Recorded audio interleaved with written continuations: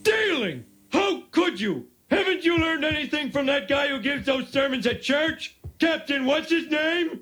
We live in a society of laws. Why do you think I took you to all those police academy movies? For fun? Well, I didn't hear anybody laughing. Did you?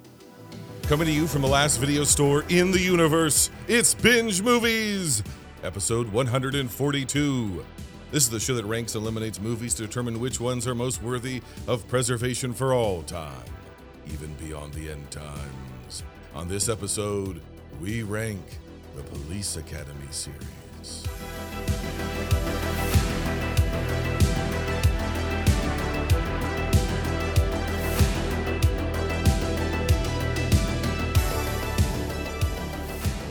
Dear young children of the internet, take it from a wizened, grizzled veteran such as myself and the person I'm about to introduce in a few short seconds.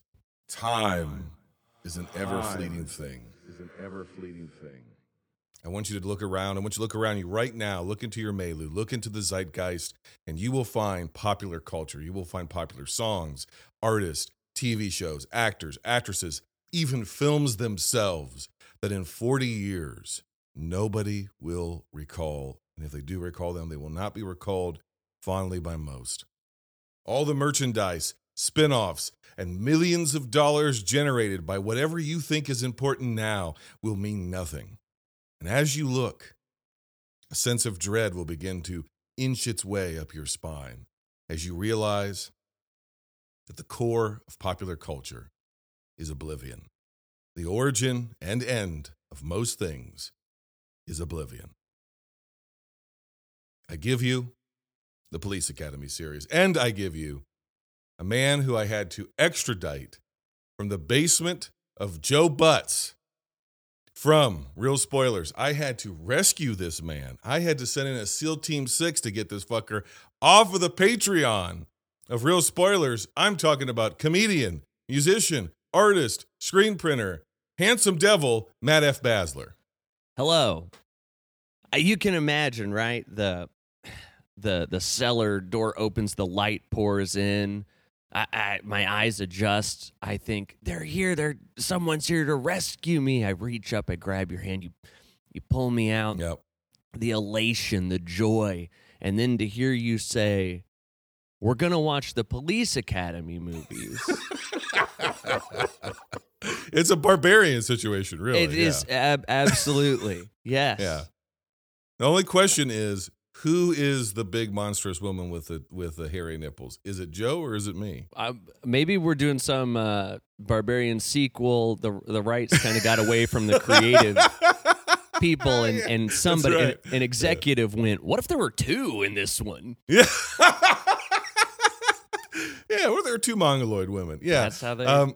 Joe's a mongoloid woman with big old nipples, and I'm a mongoloid woman with big old nipples. That's what we've learned here. And maybe today. you have like 4 or 5 of them, the nipples.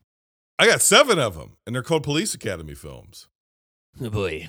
Did you happen to watch the 65-episode run of the 1988 Police Academy cartoon series, or the 1 or 2 season run of the 1997 and 1998 live-action Police Academy series on the USA Network? I definitely watched the cartoon. I don't know how much. I had a Mahoney action figure. Oh, that's first series. That came out in 89. Came with the bulldog, who maybe could squirt water. That was the thing. It's like one of those rubber hollow kind of toys, and you'd fill them up. And Yeah. But I don't have a whole lot of recollection of that. I did look. My plan was, I'll watch these movies. I'll watch some of the cartoon. I'll watch some of the TV show. And I guess I have my limits as well. I didn't think it was true. But I will say, though, that I remember as a kid. Yeah. Although I've never seen a Police Academy, which was part of the reason I was like, well, maybe that'd be fun. They were very like relevant, culturally relevant. I feel like yeah. Kids at school would talk about Police Academy. Probably none of us had seen any of them, but you talked about it anyway. But yeah, never seen any of them. Not in my perception of them was that, oh, these things are funny as hell, man. That seemed to be the general consensus. Yeah. I kind of lost my train of thought. That's going to be happening a lot as I'm a little fried right now, man. I also tried to. I think normally I have pretty bad memory of movie, or I'll watch something a week ago, talk about it on a podcast, be like, well, when did that? Who? So I try to watch them as close as I can. I watched 7 last night. Yeah. And you run these bad boys back to back.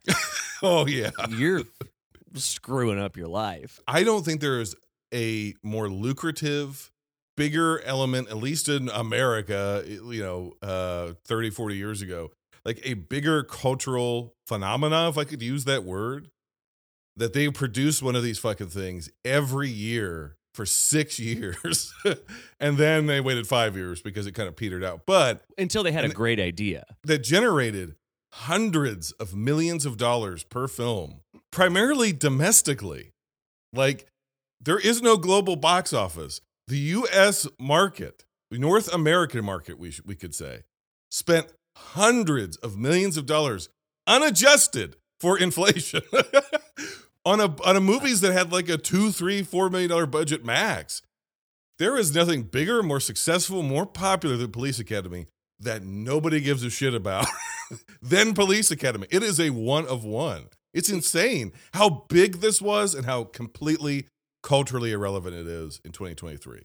People talk about Avatar, right? Not having a cultural That's what I'm saying. impact. This is the one. This is the true example of that. It's as if it never happened. These were not just like, oh, well, there's some 80s comedies that came out. These were the top grossing movies consistently throughout the 80s.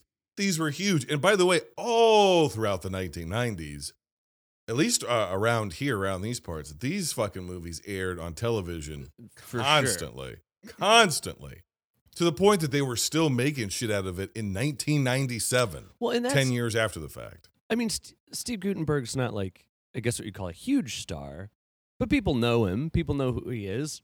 He gets referenced. There had to be a time, for a long time, that he was Mahoney from Police Academy. Yeah, right. And now that's not, I don't even connect him to that. No. Which is bizarre, right? Bonkers. Right. He was the leading man. In many ways, you could say that, especially the first one was sort of a vehicle almost built around him as your main character. And he was the leading man of at least, if I remember correctly, 4 of these things, although his role gets diminished in each one. Yeah. But this was I think the first one was a Gutenberg vehicle. For sure. It's not only not a Gutenberg vehicle, it's also a reprisal of the relationship with G.W. Bailey, who was the exact same character from Short Circuit that he is as whatever the fuck his name is. Yeah, Harris in some of these movies. And yeah, you don't really associate Gutenberg anymore. Like, Gutenberg is just Gutenberg now. Like, you almost don't associate him with any movie. It's like, well, he's in Cocoon, and you're like, yeah, I guess that is right. And you're like, yeah, and he was in Cocoon: The Return. You're like, yeah, I guess that's right. Although those movies, even though they're directed by Ron Howard, are not available on Blu-ray, DVD, or streaming. So that's another huge movie that I think won Academy Awards. And that's sorry, just gone. Cocoon is gone. If I'm gonna air grievances up front, I would like to say that I ultimately, I think, spent $23 to watch all of these. The first one is on Prime, available on Prime. Yeah. To stream, not for free. I feel like you shouldn't say that. People will say, it's on Netflix for free. It's not on Netflix for free. You're paying a subscription. Right. Don't let them trick you into thinking it's free. Yeah. But the rest are all rentals. Mm-hmm. And I started 5, walked away from it, got busy. 48 hours is up. Had to rent that one twice. You had to rent the 5th one twice. Yeah, Jesus, and I know there's other means to get these movies Like coming to Binge Movies home video in sunny tropical Akron, Ohio, where we have all the Police Academy movies on the shelf. Hey, one of the best. Yeah. But then I read about how old the small voice lady. Oh man, yeah. She ran into financial troubles. That's why Hightower's not in the last one, because they wouldn't bring her back, so he wouldn't come back. Oh wow. And I was like, hopefully some of this $2.99 gets to her. I'll rent it twice. I hate to tell you this, none of that money's getting to her. She dead or something? No, it's just that now this money's getting to any of these people. Because like the ones that keep coming back, which is interchangeable because they'll come back and then they won't, and then they'll bring another one back from 2 movies before and whatever. I don't want to say it's diminishing returns, but you can tell they're definitely bringing back the people who they're not paying any money to after a certain point. Right, which is really kind of fucked up. But without much further ado, I think it's time we move on. I'm looking at my watch. Let's dive in to 1984's comedy classic box office sensation. By the way, one of the top grossing movies of 1984, the same year that Beverly Hills Cop and Ghostbusters came out. Ghostbusters made around $250 million. This thing made $150 million. Not that far behind. It's insane. Police Academy, which has a 57% on Rotten Tomatoes. That's also insane. Police Academy. Where did you get this gun? Mom gave it to me. Mister, I am warning you, Hightower! Their lead. 20 right here. Mean. Does the radio bother you? 5. I can turn it down. Obscene. Each and every one of them striving to defend. You make me sick. Thank you, sir. I make everybody sick. I need a volunteer. That's me. I love it. The police academy is such a dangerous place. Honey, don't worry. What kind of man graduates? Can you get my kitty cat out of the tree? No problem, ma'am. Police Academy. All right, this film is directed by Hugh Wilson with a screenplay by Neil Israel, Pat Proft, and Hugh Wilson, with a story by Neil Israel and Proft. It is the triumphant return of Steve Guttenberg, last seen in Short Circuit. It is the triumphant return of G.W. Bailey, last seen in Short Circuit. It's the triumphant return of Kim Cattrall, last seen in Big Trouble in Little China. It's the triumphant return of Don Lake, last seen in T2, Judgment Day. It's the triumphant return of Bruce Mahler, last seen in Friday the 13th, The Final Chapter. This film was released March 23rd, 1984, on a budget of $4.5 million.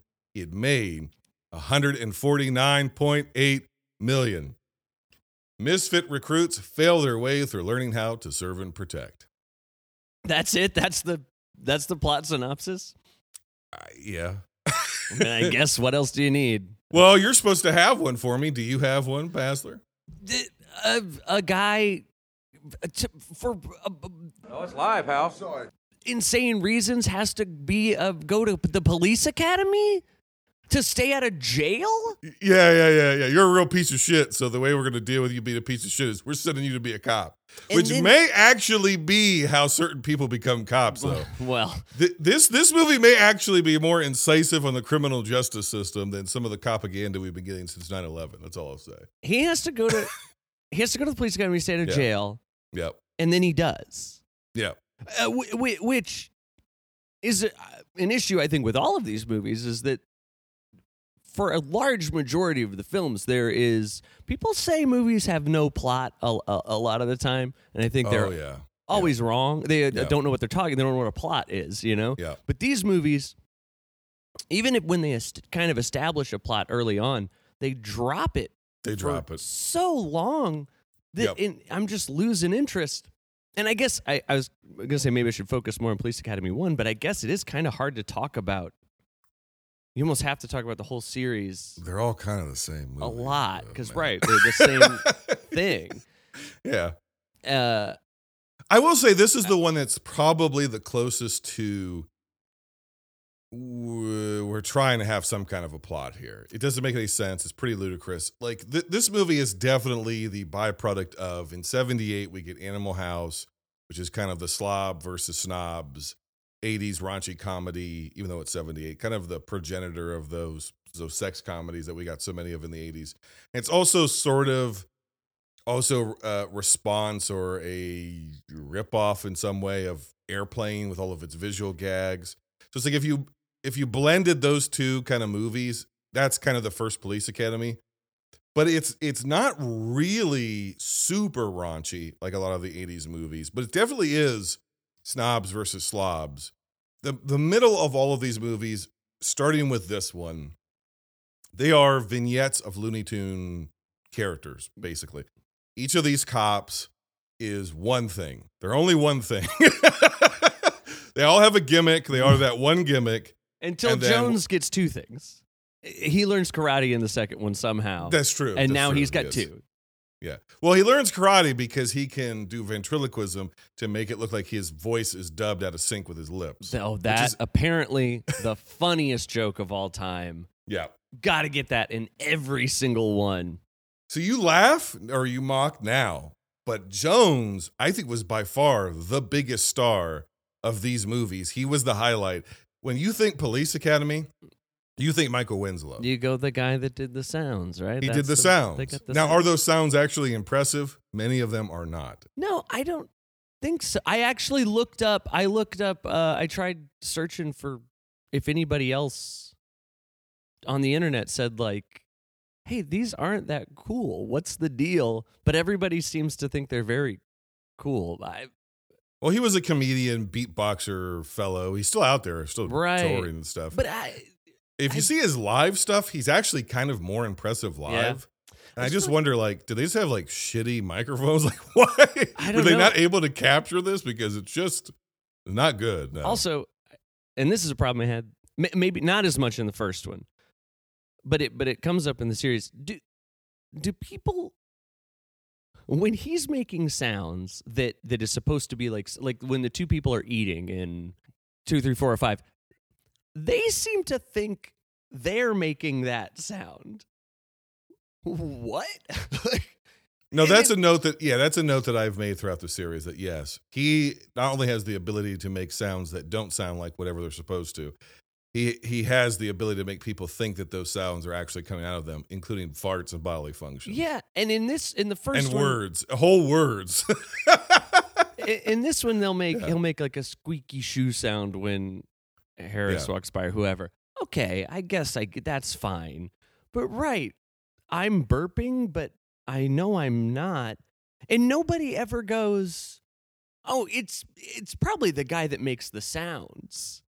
Well, way late in the movie, when Harris eventually comes back, he's like, Jones? Like, there's one instance in which he's like, stop that. He's finally figured it out. He finally, 6 movies deep, figured it out. But yeah, it takes about 6 movies.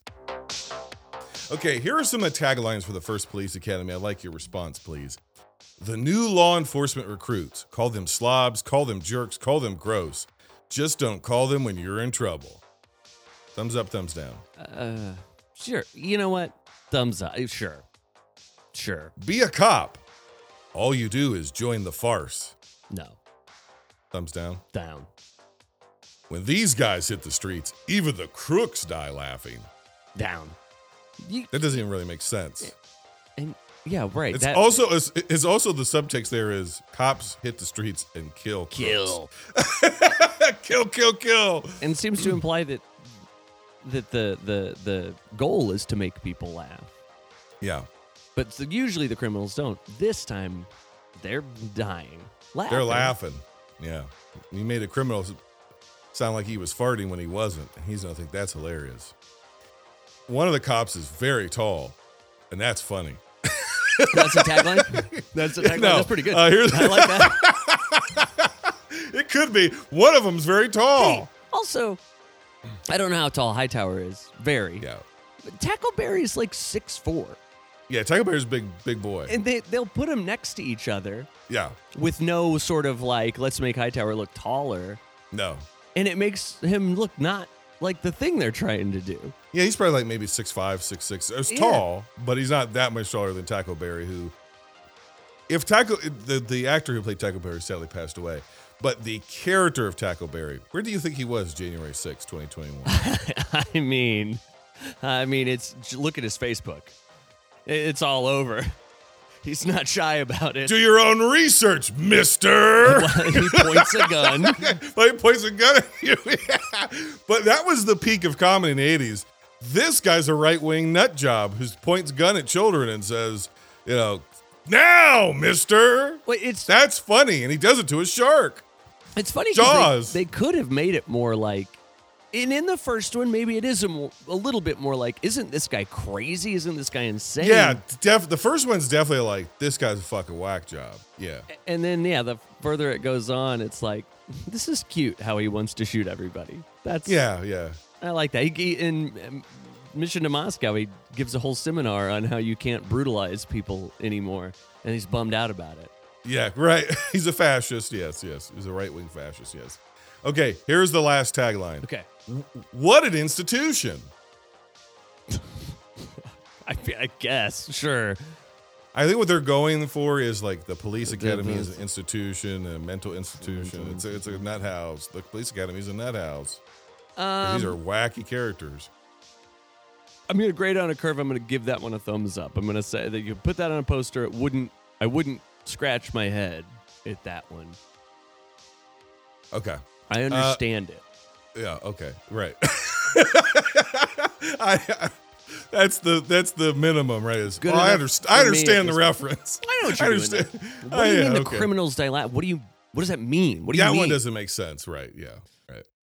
Two surprises that came to me from the first Police Academy is, number one, it occurred to me that Chris Pratt has a real Steve Guttenberg energy. Oh, sure. I never would have put that together, but I think Chris Pratt is our closest modern equivalent to a Guttenberg. That's the kind of stuff he should be doing. Scamp stuff. They don't make that kind of stuff anymore. No. Really. No, and watching the first one, Police Academy 1, the first Police Academy, there was sort of a like enjoyment and like, you don't see this anymore. Yeah, right. There's a novelty to it a little bit. Yeah. Right. Yeah. And I obviously, I don't know if cash grab is the right word, but kind of like you said, this is a movie that they, we see other things being successful. Let's do that. Let's make that. But there did seem to be like some amount of sincerity. The people cared about making this one. Yeah. In a way that made me like it more. But you were saying something. I'm getting off on a tangent of the good old days. You've never seen this one, right? You've never seen any of these films. Is that correct? Well, I have seen them, but it's been 30 plus years since I've seen any of them, and I probably remember this one the least because of all of them, this is the only one that's rated R. So right. I think this played on TV the least. Or it was at least was the most heavily edited. I remember the sequels a lot more. But because I haven't seen this one a bunch or haven't seen it in a long time, I didn't recall just how heavy of a usage there was of Frankie Says Relax. That song plays pretty consistently throughout this film. And I was like, what the fuck? Like, what? And it's like, that's like Gutenberg's, that's Mahoney's theme song is Frankie Says Relax. If you want to come. And it's like, what in the world? Boom, doom, doom. Did you think it was funny when they would remind you that gay people are a thing, exist in the world? You're stepping on the next game I wanted to play with you, Matt F. Basler. The game is called Is It Still Funny? Okay, I'm ready. You are a comedian, a TikTok star, a musician. You're a funny guy. Joe says you're the funniest guy on earth. I love that. You're so funny now. He mimics the way that you speak when he speaks. I don't know if you noticed that. I find it very disturbing. I think there's a Megan situation going on there. Codependency between you and Joe. That's great. I don't know which one's the real doll, but something creepy is going on there. Real doll. That's those expensive sex dolls, right? Yeah. I don't know which one of you is the sex doll. Okay. There's a unhealthy bond being formed there. It's all that basement time together. Is this still funny? Okay. Men dancing with men. Dude, I was cracking up. I was like, no way. What? 2 guys dancing. How do they think of this stuff? One of them likes it. Isn't that's the punchline? The one guy liked it. Yeah. But it's so sad, right? Because then the thing is like he won't admit it. And Yeah, now he's closeted gay. and now man, you yeah. watch it and you go, you're not laughing. You're going, oh, that man. sucks. Like Yeah, this that guy's guy's- life Yeah. sucks. Yep. No, that is not funny. Okay. Next one. Okay. Is it funny? Is it still funny that there's a man named Leslie? Not even sure I marked that as supposed to be a joke. So I think his name is like Leslie Beverly or something. He's got 2 female names, but he's a guy. Do you get it? Wow. Yeah, I guess I get it. I guess I get it. Sadly, I'm gonna put it in the not funny column. Being sexually assaulted by your commanding officer. Now, I'm going to put a caveat here. It's not a man sexually assaulting a female officer. It's a female officer sexually assaulting a female commanding officer sexually assaulting a male recruit. The brown face recruit, who admits to being in brown face at some point, George Martin or whatever his name is, who never appears again in these films, gets sexually assaulted by Callahan, who's Leslie Easterbrook, who I didn't remember being so hot, but I will say she actually is hot in these movies. And that's why it's okay. Because she's got big old she's titties. hot. She's got tig old bitties. And if you don't like it when she assaults you, that's actually a negative on you. People will make fun of you for that. Yeah, because then you're gay. And that is very funny. It's very funny to be gay. To be that. Speaking of gay, are blowjobs funny? Are they still funny? Blowjobs can be funny. Blowjobs can be funny? Now, unconsensual, Yeah. non-consensual blowjobs, not that funny. Not funny. But I guess they seem to like it. What is the... So Commandant Lassard is sexually assaulted in this movie, right? Right. An elderly man, probably with dementia. That's the joke with him, right? Is that he's very old and he has dementia. Oh, yeah. Very, very funny, having a medical crisis. What He's is getting a involuntary blowjob from a woman, and then the punchline is he thinks it's a man. Are gay blowjobs funny? Oh, right. Yeah. Yes. I don't think so. I don't... Is a Gutenberg blowjob funny? Like, if he gave me one? I hope not. I hope it Anybody. would be romantic and wonderful. Would you laugh if Steve Gutenberg was blowing? No. I would... No. You wouldn't laugh in Because- his face? Of course not. I would try to make it a pleasant experience for all of us. Yeah. So she's under the... So the deal is, right, that... Sex worker, yep. And how does she get there? Somebody hires her for art. I think they're trying to hire her to get Mahoney or the gang in trouble. Okay. The 2 goofs, I think, bring her in. And then Mahoney's like, oh, crap, if we get seen as cop or a sex worker, it's going to blow our chance. Because at this point, he now cares and he wants to get everybody graduated. He's becoming the leader. Because to he get him thinks the girl's graduated from the pretty. police. Okay, he thinks Kim Cattrall's pretty, so he Yeah, does wanna correct. stay. So he's like, we got to get her out of here. So he's like taking her through the school to try to hide her. And then just at that moment, Commandant Lassard, who has battling dementia, horrible form of dementia, is bringing a crew of people in to give a speech in the middle of the day to 5 people. So they hide in the podium because there's nowhere else to hide. And then because she's a sex worker, she's cock crazed. And when she sees a man's zipper, she just has to pull it down and start going to town. And Gutenberg isn't aware of this at all because he's like trying to make sure they don't get seen because they're in the lectern. And then when he turns around, he sees her giving head. And then he's like, oh boy. Okay. And then when everything's said and done, after Commandant has finished, if he still has those faculties to him, which it appears that he does, Gutenberg's the one who pops his head out. Right. Okay, because and then it comes back around again when Commandant Lassard makes sure that Gutenberg gets blown at the graduation speech. Well, and I was gonna say this, you're gonna think this crazy. I think I'm getting it confused with when the same thing happens in part 3. Yeah, right. But I think they brought the same lady, the same actress. Yeah. Which, hey, props to them for that. That's the continuity between blowjob sex workers in these movies is outstanding. That's okay. I get it. These are are cartoons, right? But like the thing of like someone reaches for your zipper and you don't just go, "Hey, whoa, what are you?" You know what I mean? Like, what's going on here? Let it happen is like it's almost a bridge too far. I'm not there yet. I'm Police Academy 1. I can still go. I guess he didn't have any reaction until it was in her. He just went with it. Whatever. Well, he's kind of a Ronald Reagan type, so his brain is mostly jelly beans. So he probably didn't recognize it until you're right. Yeah, right. He's and not there.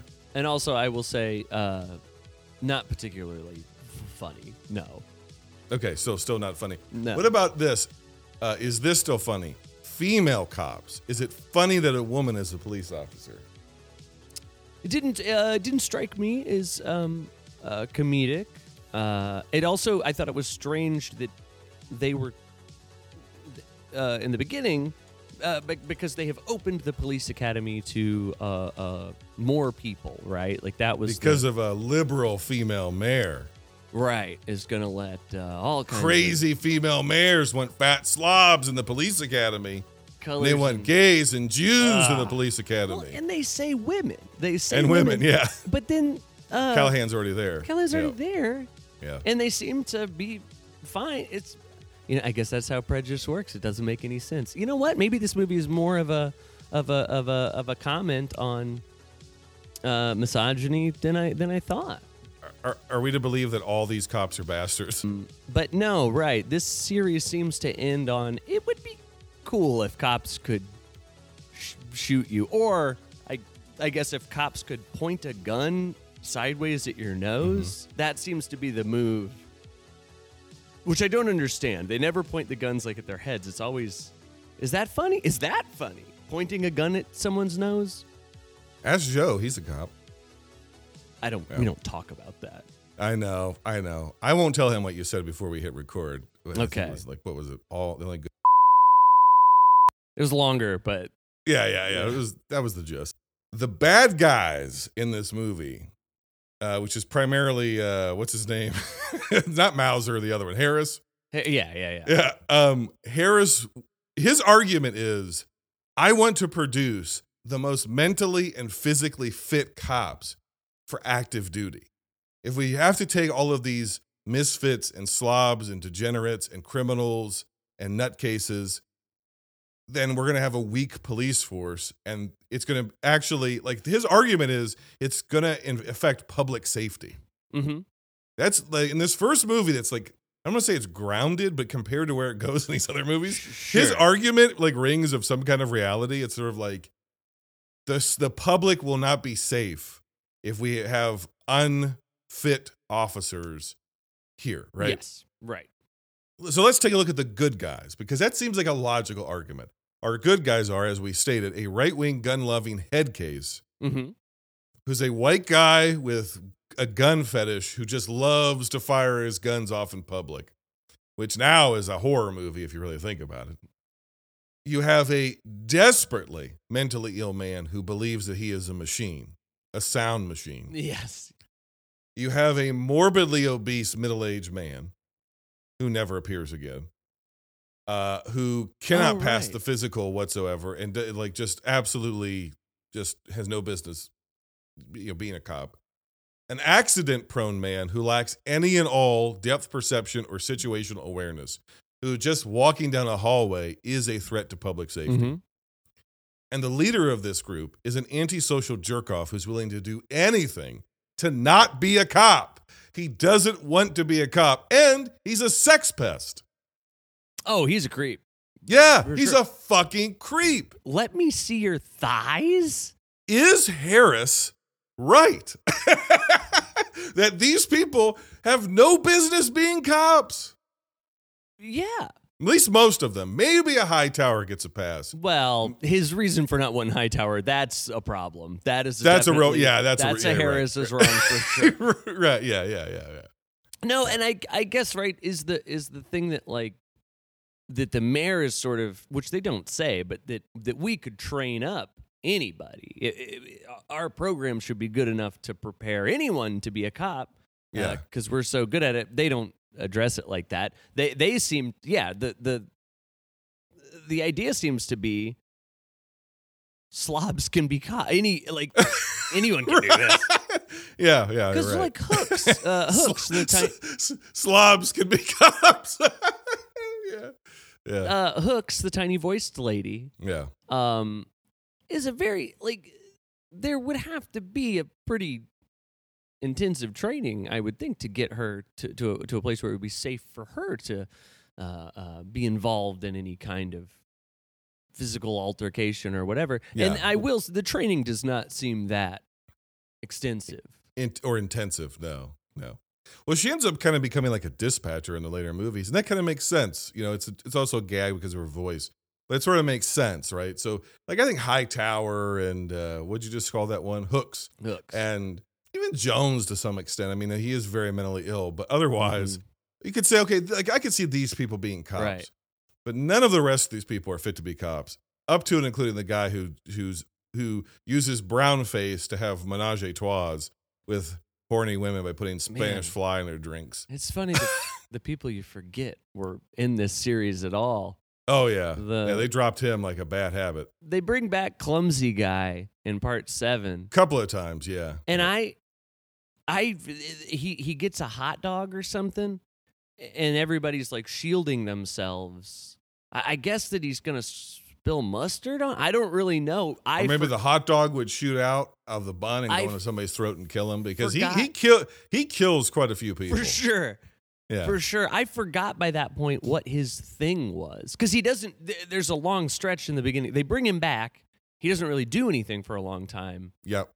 Or maybe he does, and I mean, there's a lot of like forgettable and blink if you miss it. But then they start reacting to him in a way that I'm like, wait, what's going on, huh? Oh, right. Yeah. His one thing is he's a klutz. Yep. In Slobs versus Snobs movie, there's usually some kind of stakes, right? There's stakes of like being accepted at your university, getting laid, closing a portal to a Sumerian hell dimension. What are the stakes of Police Academy? I guess Other initially, other than public safety, Mahoney will go to prison, right? Yeah. Yep. So that's fine. Yeah. What's the problem with him going to prison? That's like, why do I care that this guy who's a fucking creep asshole is And his gonna go to dad's a prison? cop, right? Dad and grandpa or something like that. So Yeah. he's like, not yeah. going to jail. He's gonna be fine. Yeah. Especially in the 80s. He's not going to jail. And he's a guy that thinks only homosexuals sleep, apparently. That's right. Insane. What a crazy. Also, that was weird because he says that. Like, isn't that fun? Like, I'm the hero. I'm saying a hilarious thing. And then later they did something. They do like a homophobic thing. But they're like trying to paint that person as like it was a bad thing to do. I don't know. I can't track these films. I don't know what they're trying to say. Are you saying that there's no moral to this message? It seems like they go for what they think is the funny joke At the time. At the time, and Yeah. they don't care any other way. But that is the stakes, right? That's the main thrust: is that Mahoney will go to prison if he doesn't make it through the police academy, and he doesn't want to get kicked out. If he gets kicked out by Harris, is that it? Is that the whole movie? Is that Yeah. cool? Okay. Can I just tell you that I don't give a shit whether or not he goes to prison? I don't give a fuck about Mahoney. I do not like his character. I actively dislike him. And I do, and here's my the thing. I do like Steve Guttenberg. The what do you call it? Like sort of the thing he's portraying, the sort of lovable scamp, written as not a sex predator monster. Right. I think I could have liked it, right? Like, Well, I think he's kind of trying to be written like Bill Murray's character from Stripes to some extent. Okay, Or right, A lot of the yeah. characters that Tom Hanks was playing at the time Yes. from like Bachelor Party or whatever. And I kept thinking as I was watching this movie, would Mahoney be more likable if it were Hanks? And I think the answer is yes. Or would it be funnier if it were Bill Murray? And I think the answer is yes. Yeah. Like, this is not good Yeah. material, but the right actor Yeah. as Mahoney can do something with it. Sure. And I'm not anti-Gutenberg, but there is something about the combination of the material and Guttenberg that makes his character kind of repulsive. And probably, yeah, when he's going, Let me see your thighs. I'm your commanding officer. Show me your fucking thighs, honey. so It's fucking weird. I weird. just don't. That's another one of those things that I'm like, I don't even know what that means. How would she do that? What are you wanting in the Take your world shorts of off. the movie? Take your shorts off. That's fucked. Yes. Yeah. Because they're outside. Well, He you know just what's met real her. fucked is that she ends up falling in love with him for no reason. And the way she shows him that she's in love with him is she's outside the window showing him her thighs. Oh yeah. Hey, well, I was going to say these movies seem to have a real problem writing female characters, but Yeah. that's sort of unfair. They don't write there's no characters. Yeah, they don't at write all. characters, let alone female characters, right? Old Kate gets done pretty dirty. She comes up later, and I only know her name because somebody goes, "Is that Kate?" Which almost seemed like, oh, we forgot to give this character a name earlier. Honestly, there's so many different love interests for Mahoney and then other female characters. I don't even know which one you're fucking talking about. Well, I'll tell you this: it's not Mahoney. It's the first fake Mahoney. It's our first Oh shit! Yeah, okay, Mahoney all right. replacement. I got you. All right, Lloyd Braun. Okay. All that being said, I can't say that this isn't a movie because it was clear. It has clear things that movies need to be movies, which is more than what I can say for some of the later entries in the series. There are, in a weird way, as much as we've dogged it, there are like, I wouldn't say funny, I would say affable. There are affable moments. And to me, most of them come from Bubba Smith as Hightower. I like the way his character is portrayed, his sort of not really being a good actor, but kind of having a weird charm to him somehow. And him almost being almost being a character in this movie. Mm-hmm. He's not anymore after this, but they almost write Hightower as a person. Big strong guy has a flower shop. Yeah. He's got a backstory. He ends up getting kicked out due to racism, but he comes back to save the day. I will say that I got two chuckles out of it, and one was Hightower, and the other was when the criminal, who also comes back at one point, I think in the third one or whatever. He's in a lineup, right? Is wearing a Vassar sweatshirt. So he's this absolute degenerate street gutter punk, but he went to Vassar. That is kind of funny. Yeah. So I give this one a 5 out of 10. And it is my number 4 for the week, I think. Let me ask you this: what is a 5 to you? Well, it's out of 10, so that's like a 50%. Yeah. But like, is that like? It's an F. Okay. That's what I mean. I didn't know if you're. I use American the whole grading Gotcha. Grading scale. Yeah, 50%. So that's an F, right? I think I'll go. I had a 4 in mind, but especially if a 5 is 50%. And I could have watched this in a vacuum by itself and walked away from it saying, 2 years later, someone says, "You like Police Academy?" I go, "Oh, I guess, yeah, sure, it's whatever." Yeah, right. 5. It's innocuously racist, homophobic, transphobic, propaganda. Certainly a couple lines I would definitely like to see taken out. Right. Things that I think in 5 years from now I'll go, oh, I can't believe I was okay with that then. Oh yeah. As time goes on, more and more of these things will become like, oh, they should that's bad. They shouldn't have said that.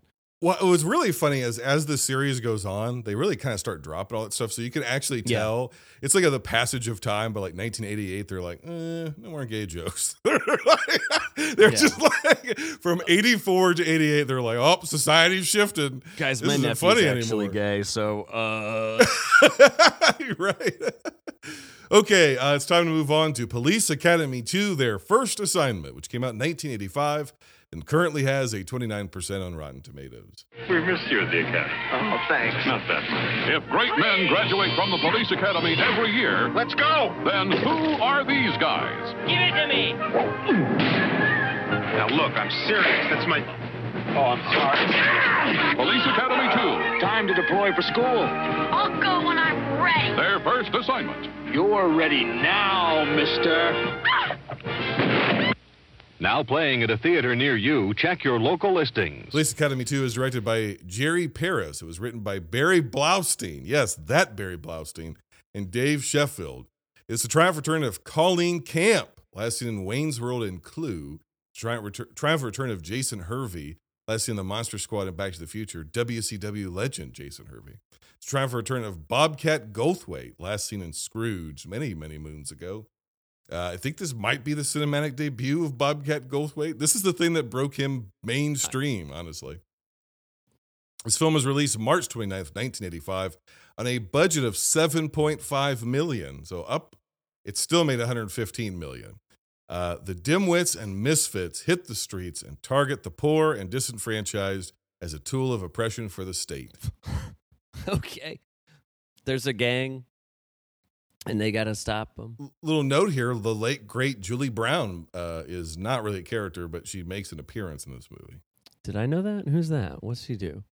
Accordion? She had an accordion? Cool. She did a bunch of comedies. No, she's not the accordion. The accordion's the other one. Tenuta? Yeah.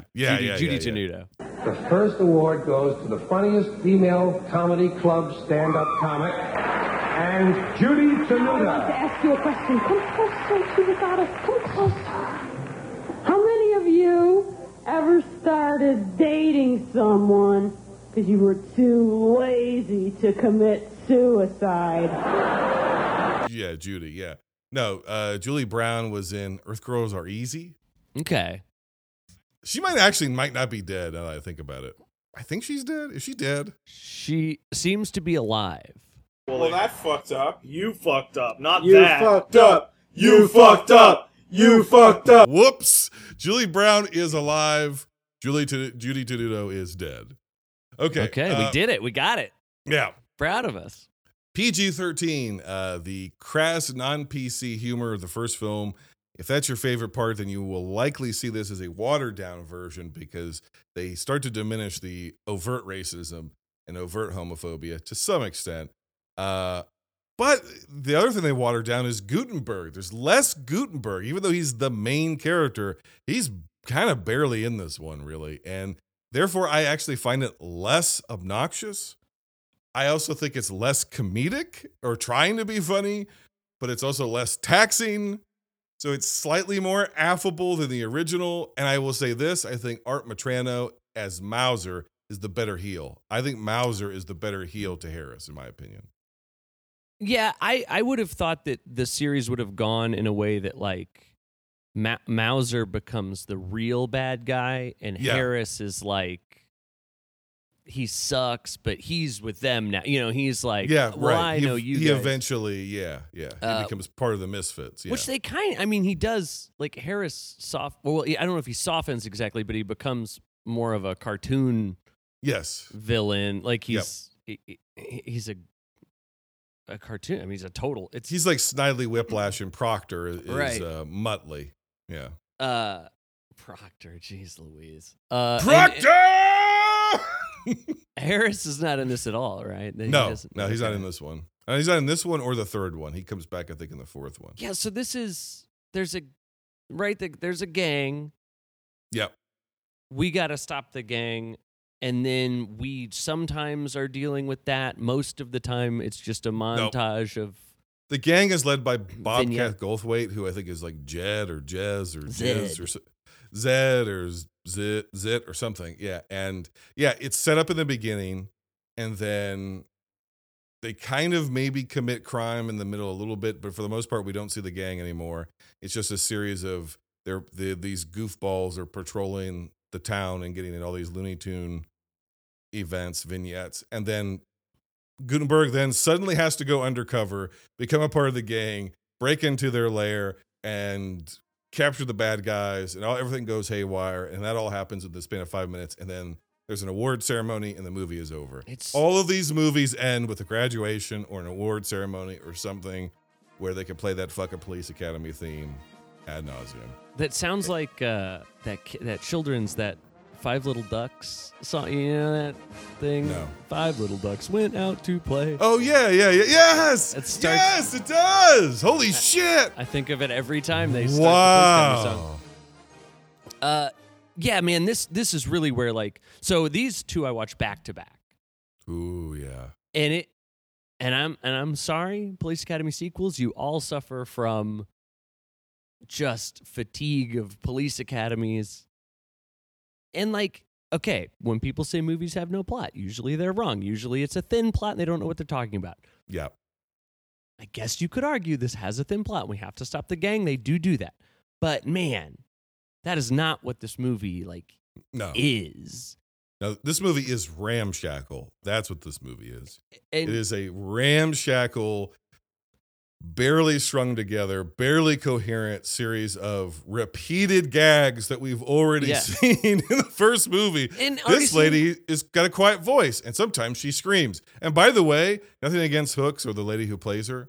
She's not good at either the quiet voice or the screaming voice. She does not have a mousy voice, and she's not good at yelling. She's not, she has one gimmick. She's shit at it.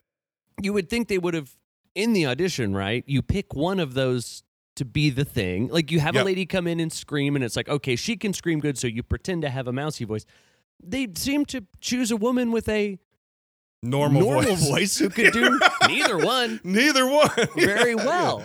Yeah, right. And yeah, you're right. It's like, yeah, we know the joke. She's going to yell at some point. Like, how that can't be funny again. And we've seen Tweety Bird do this joke already. Bingo. I just don't understand. I mean, I understand that they made money and they kept making money, and that's the whole thing. But I just don't understand who would have thought this was funny. I don't know. Maybe going to see movies was different back then, but you could have gone and seen Ghostbusters. Right. Good movies existed. This came out the same year as Back to the Future. That's bonkers. That's a good look. You don't have to love Back to the Future, but it's a good movie. It's a good movie. I think it would be difficult for anyone to see that and go, this is bad, this is too dated, anything like that. So, good movies are being made. You could go to the theater and see that. But people would go see Back to the Future and then go see this. Were people at the time going, yes, those were both movies. I feel similarly about these two things. I think some people must have. I don't think the critics did, because all of these movies were hated by critics. But because I remember being a kid back in the day and watching Siskel and Ebert just eviscerate these movies on every episode of At the Movies, whatever it was called at the time. Here's the thing. I think this is pre-internet. Sure. I think people were fucking bored. That makes you're right. Okay. And they didn't produce as many movies back in the 80s. They didn't make as many movies. And movies hung around longer, and you were fucking bored. And these come out in March. So it's like the shitty time of year where it's not really winter, it's not really spring. And honestly, it's fucking cold most places, but it's wet, it's like rainy, it's dark, it's dreary. One of these a year. Yep.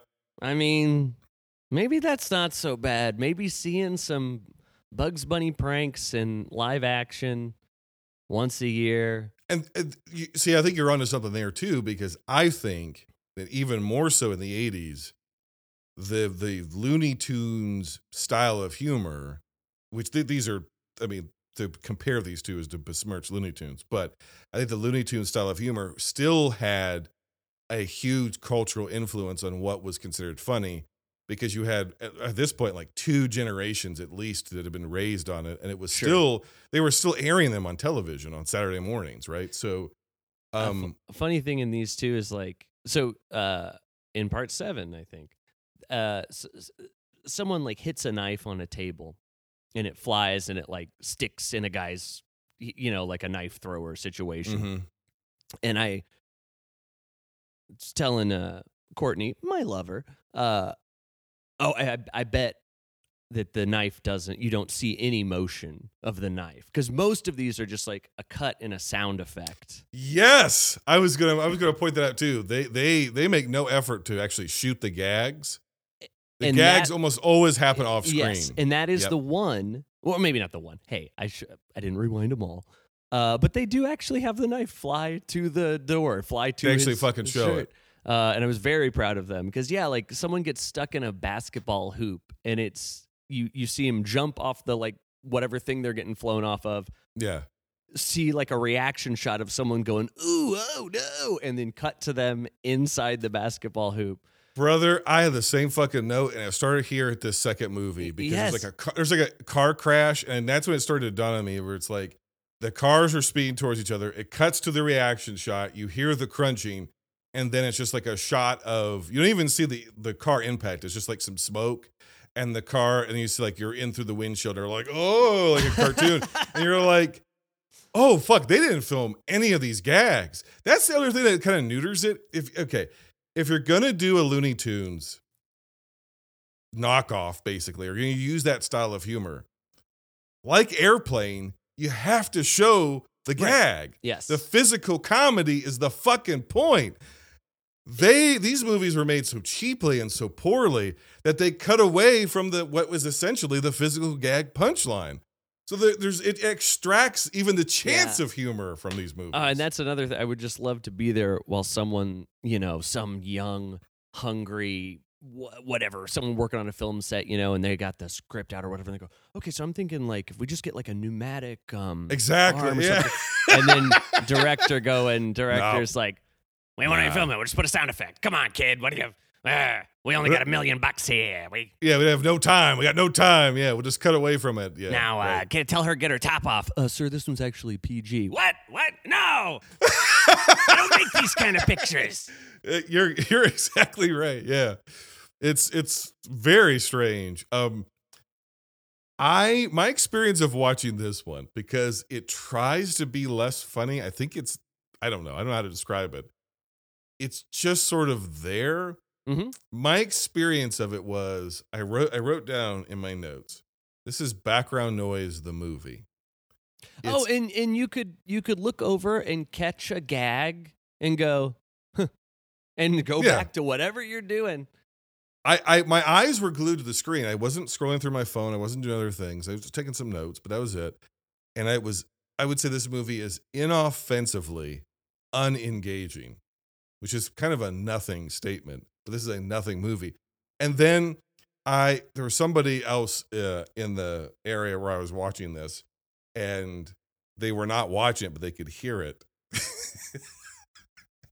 And they came in when it was over, and they said, it felt like, because they could hear it, like I could hear it, it felt like a movie was playing in an empty room. That's somebody is that because left the TV on, and something just came on, but there was nobody actually in the room. Were you doing that thing where you're laughing so hard no sound is coming out, like you can't even breathe, cracking up so much? Something like that. No sound was coming out. Hey, this is also the one. I think this is where we get it, because Zed's little buddy, right? I can't think of his name. He owns the antique store in this one. And the cop later. But the cops go in there and they just blow this place apart, shoot it up.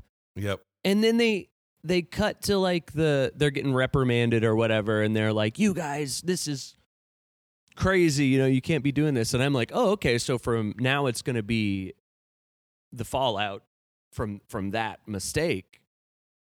And that's it. We move on from that. It's over. They should absolutely be in prison for what they did in that store. Cops don't go to prison. Don't go to prison. But I'm saying all cops should be in prison is what I'm saying. Oh, I That's see. what I'm saying. Right. I hear you. Yeah. Sorry, Joe. It's just weird that you're going to be doing that Patreon by yourself. It's crazy that they bring up, and maybe they even get better at it, where their little vignettes you wouldn't think they would have any implications.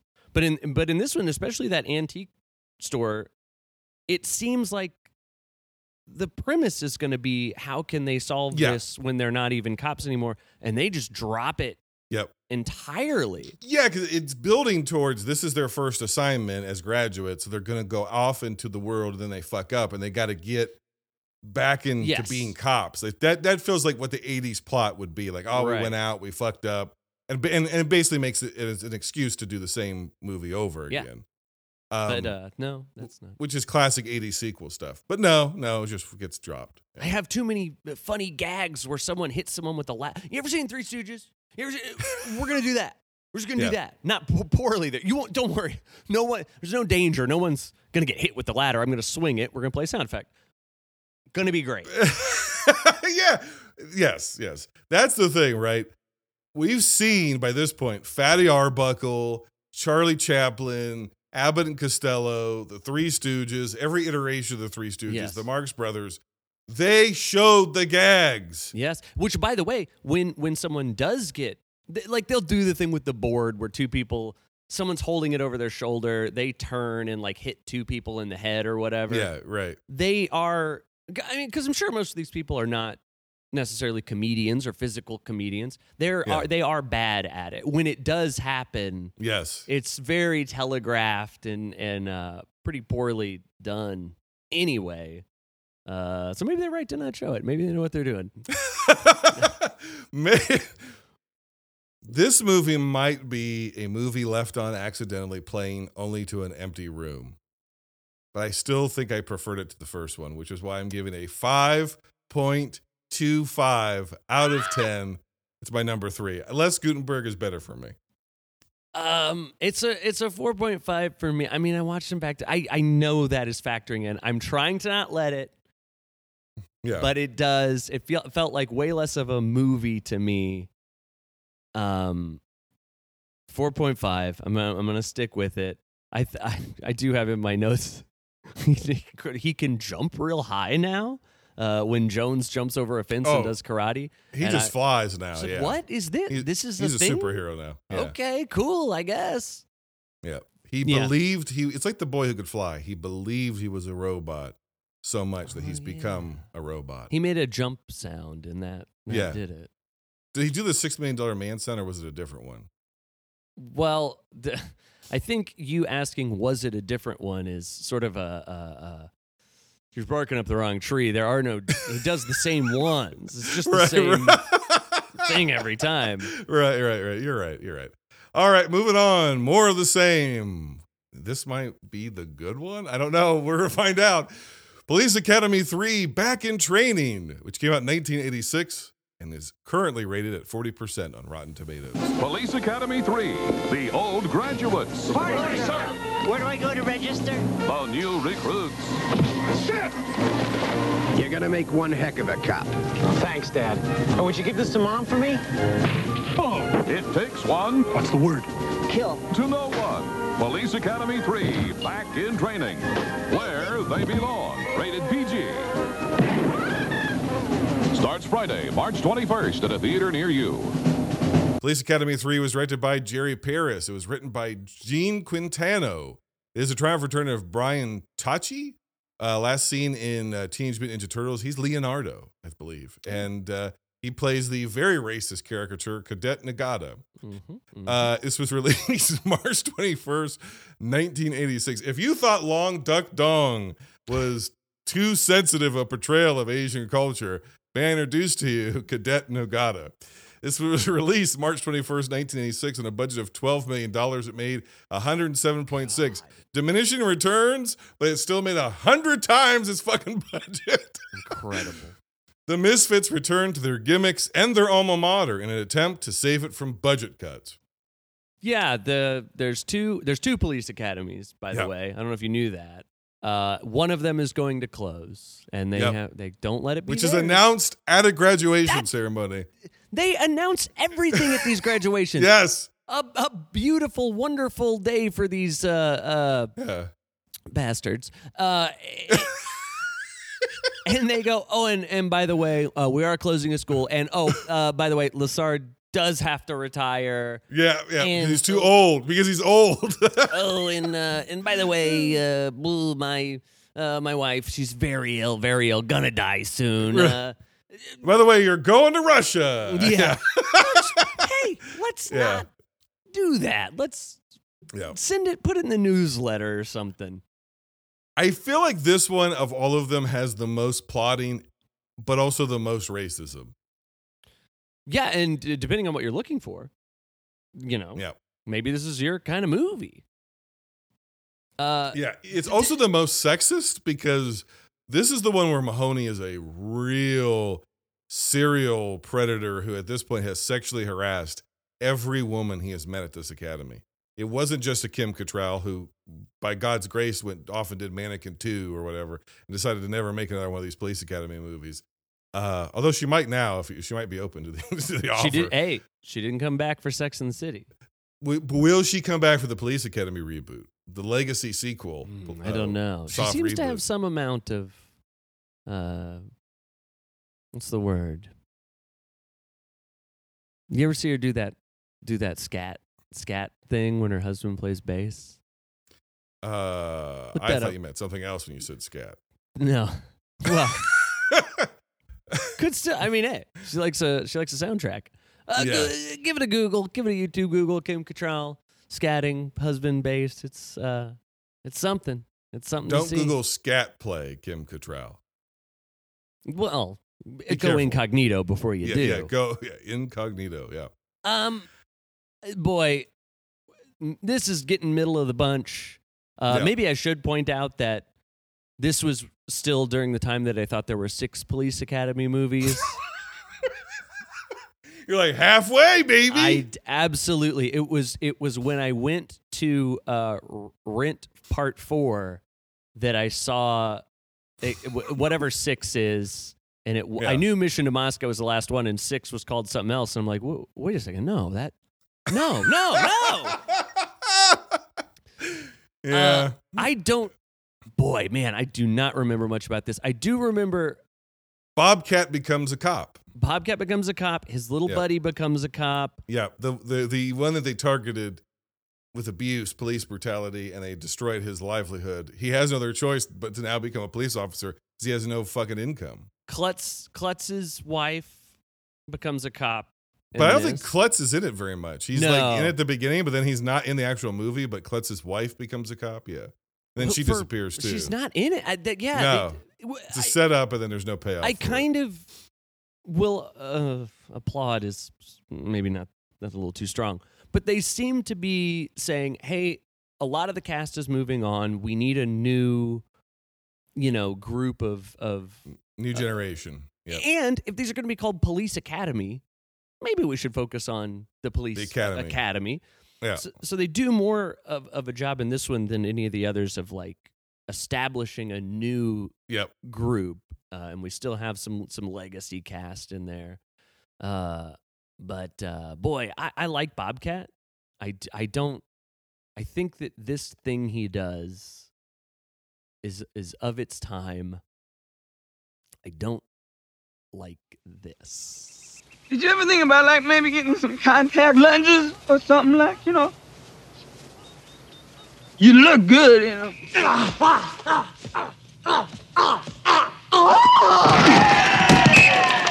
there just for like a minute. He was scared. He was like flinching. His face went, Is Bobcat the best part of this movie or the worst part of the movie? Man, because the thing is, I do think Bobcat's funny, and I think he's a good director. I like his movies that he. So you're a sicko.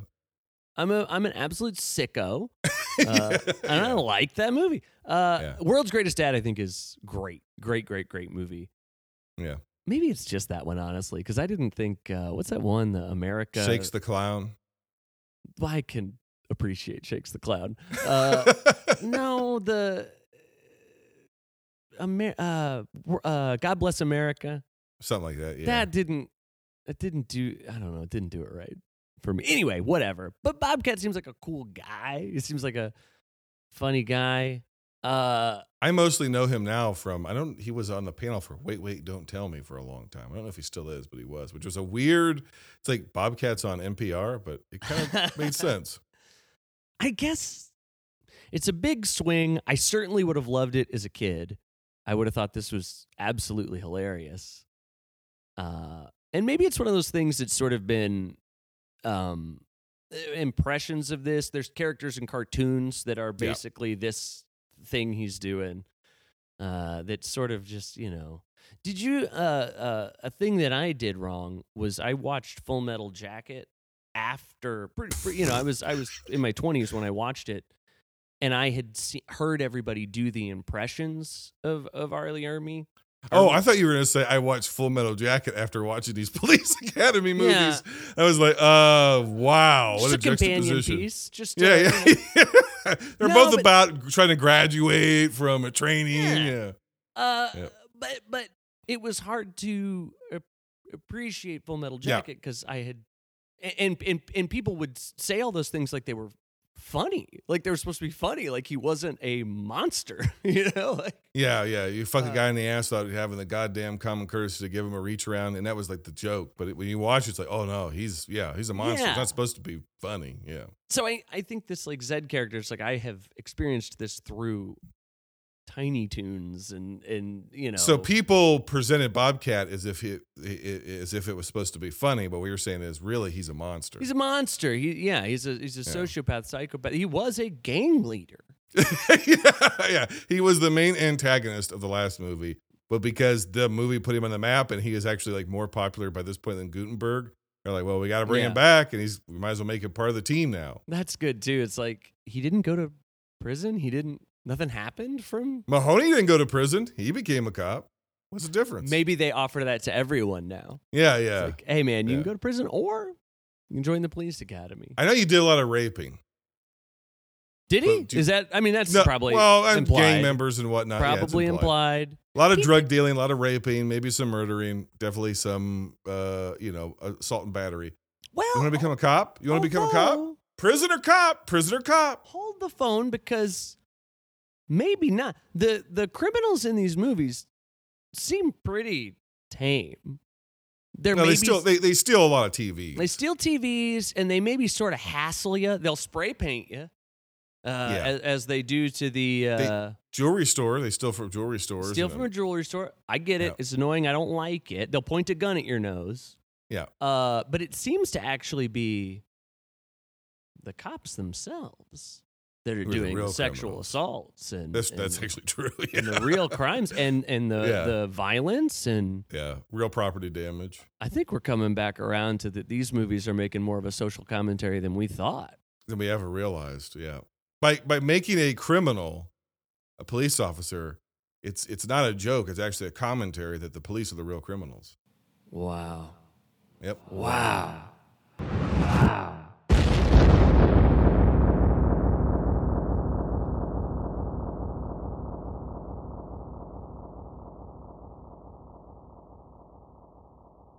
God, okay. Yeah. Continue. I got to let this sink in a little. I think Bobcat is the best and worst part of the movie. I think he is both. I didn't know that was an option. I didn't know that was an option when you asked. I think all of my chuckles come from Bobcat, and all of my groans come from him in this movie. I love the fact that they introduce a regatta, which is the 80s equivalent of a blue laser beam in the sky. There's so many movies that have regattas in them. And I thought, okay, well, the police academy people are going to have to win a regatta. But they go to a regatta, the regatta never happens. Instead, there's a chase sequence of the world's tiniest boats and jet skis. Have you ever seen boats and jet skis so tiny? It's unreal how fucking ineptly done that sequence is. This is the one? This is that one? Yeah. Dang. I believe you. So when they get to the regatta and the gang leader, who's not Bobcat, but the gang leader from the first movie shows up again, the biggest laugh of the movie for me is when the governor says to the Vassar gang leader, "You must be breaking your mother's heart." And the Vassar bad guy goes, "Why don't you ask her? She's right over there." Yeah. And the mom has a mask on and she lifts the mask off and she's dressed as a chef and she goes, "Hi," very proudly. It's not bad. Yeah, that's an approximation of a joke. And I laughed. Maybe I was just starved for laughter, but it was timed. It was paced. Yes. There was a setup. There was a punchline. It was tonally appropriate. It was a joke, and it landed. Is this the one where Bobcat goes to the poetry reading? I don't fucking remember that. Could be another one. But he gets up there. He's supposed to tell him about no. That's Citizens on Patrol. Are you talking about the one about the fart poem? Yes. Now look, the poem. That wasn't a poetry reading. That was a picnic in the park with the woman he's dating. I think. You might be right. I think she reads him love poetry, and then he gives a poem back about you're right, and I think that is farting. this one. Now, the poem, not funny. No. I think it is supposed to be not. Yeah. But when he goes, I didn't write it, that was funny. That's good. Yes. That made me laugh. Well, made me laugh. I don't think that's true. I think it made me go, huh, okay. Yeah.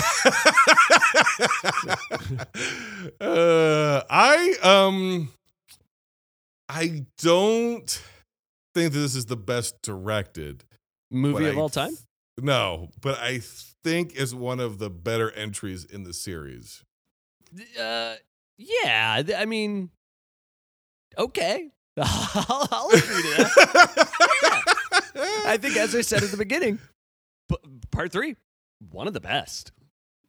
Yeah, it really is. That's not saying much because I give it a 5.35 out of 10. I'd go to a 5. I'd go back to a 5 for this one. It's my number 3. Yeah, Callahan has to stop having sex with students, but has to. Yeah. Now, this time she's having sex with a student, doesn't even speak English. Right. Yeah, there's a great power imbalance there, but yeah, she fucked his brains out. Now, is Harris? Is that his school? Whose school is that, or is it Mauser? It's Mauser School, who apparently is now also a commandant. Because what? Like what? He was like a captain in the first one. Now he's also a commandant who also has his own school. Because I missed initially that he was at Mauser School first, and he was like, we can't have someone eating rice in our school all the time. Oh, and it's that's how awful. He got sent. Yeah. And I think that is I guess Mauser is more of a full-on villain.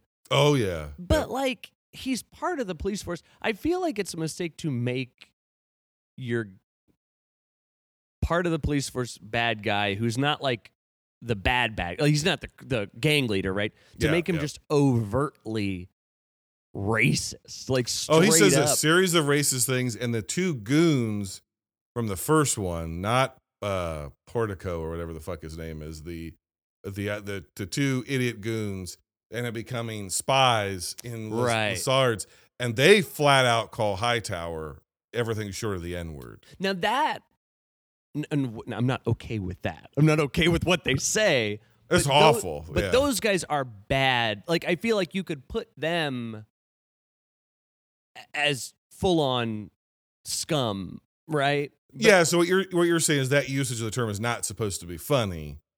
It is bad that they did it. Yes. And the movie acknowledges that these are fucking Correct. racist because the one guy's got like a Confederate flag on his fucking car. And it seems to imply, wouldn't that be crazy? Like, isn't that a bad thing?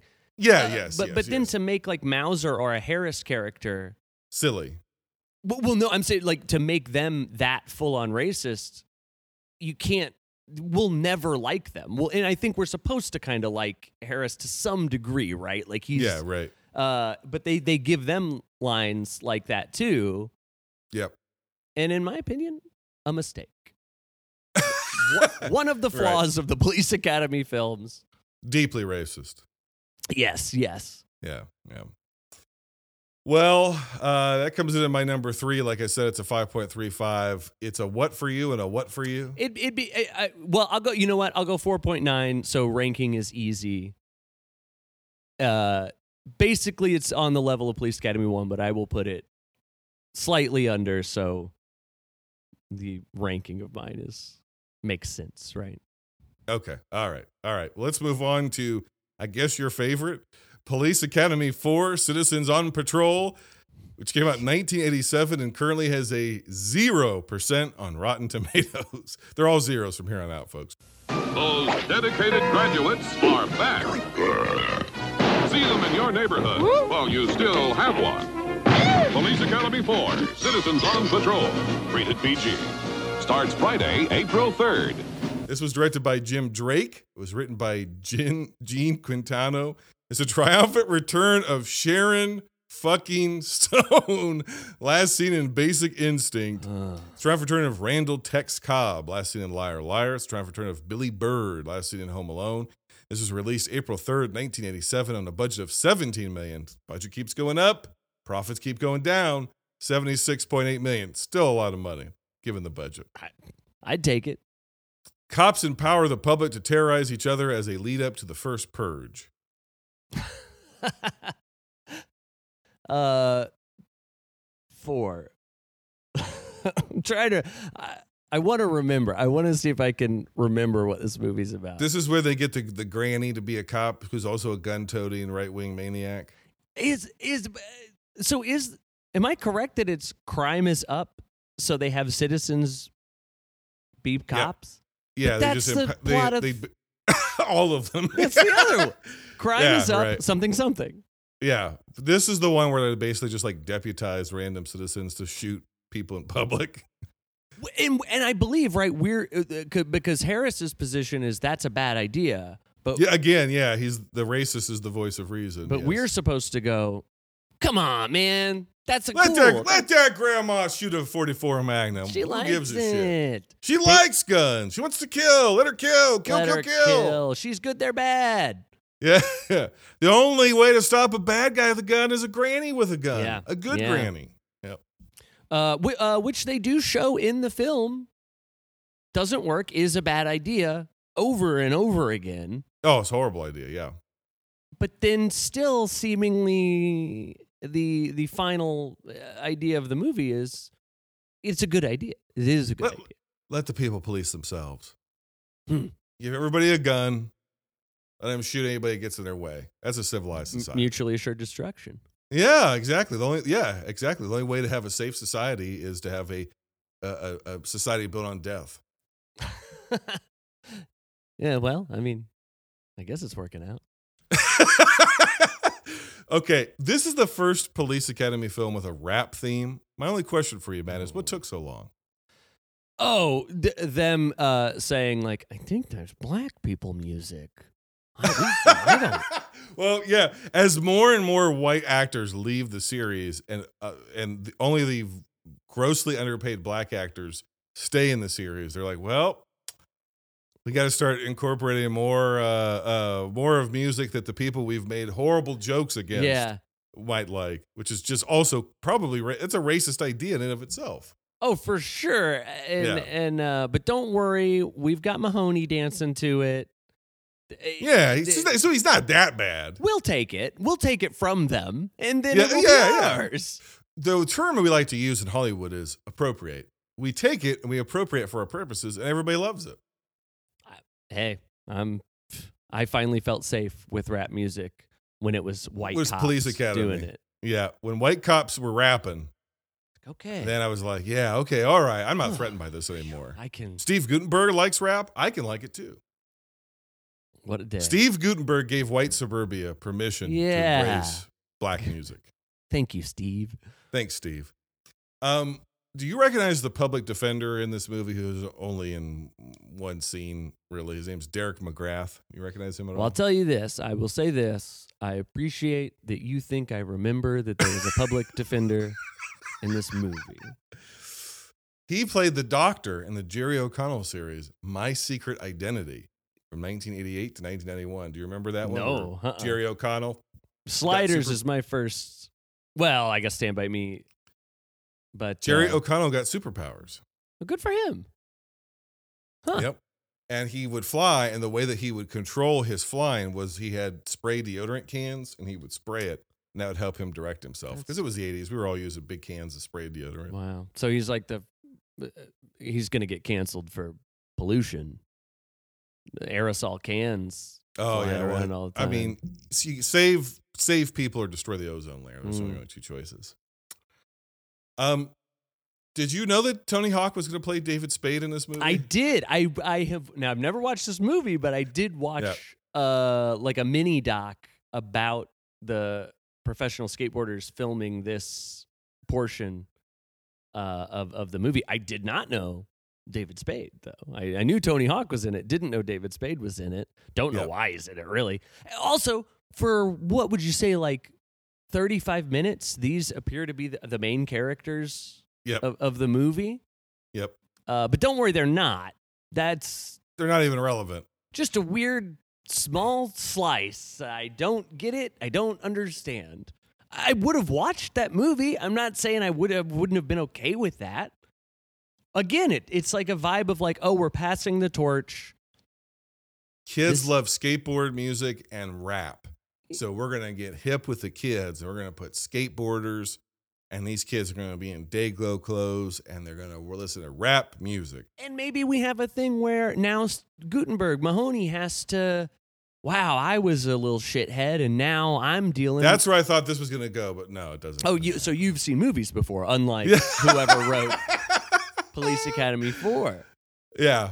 I have my least amount of anything written down. For this one washed over me like nothing, man. Well, here's what I have written down. At the end of this, what I wrote was absolutely the most forgettable so far. Okay. Despite the fact that this was the one that was most replayed on television. I saw this one that was constantly on TV. Colleen Camp does return, which is like she's fucking slumming in these movies because by this point, in this one, she's not even a character at all. Who is she? Colleen Camp played the maid in Clue. Okay. And she ends up being Tackleberry's wife. Yes. Yeah, because she's also a gun nut. She's from the second one where she's a character, but in this one, she's just the wife. And she's barely in it, right? She pops up a couple times, or she's like in the scenes. Yeah, but she's not like doing. She doesn't do anything. Yeah. Whereas in the other one, she's like the female Tackleberry. Yes.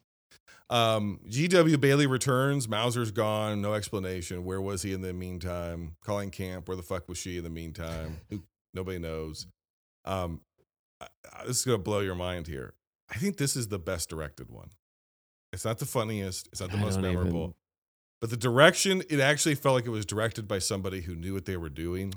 I mean, I'll say the portion where the skateboarders are introduced to like where they are on trial or whatever, I was in. Whatever was happening there, I was like following that.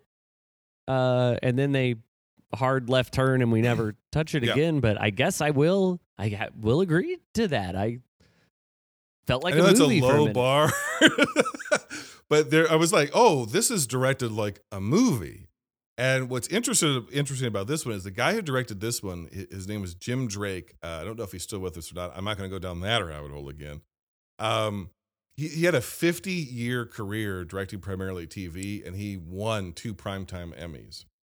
So he's like, if you look through the list of like who directed these movies, he's like the only one with actual fucking experience. Yeah. Like, and who worked in a lot of TV comedy.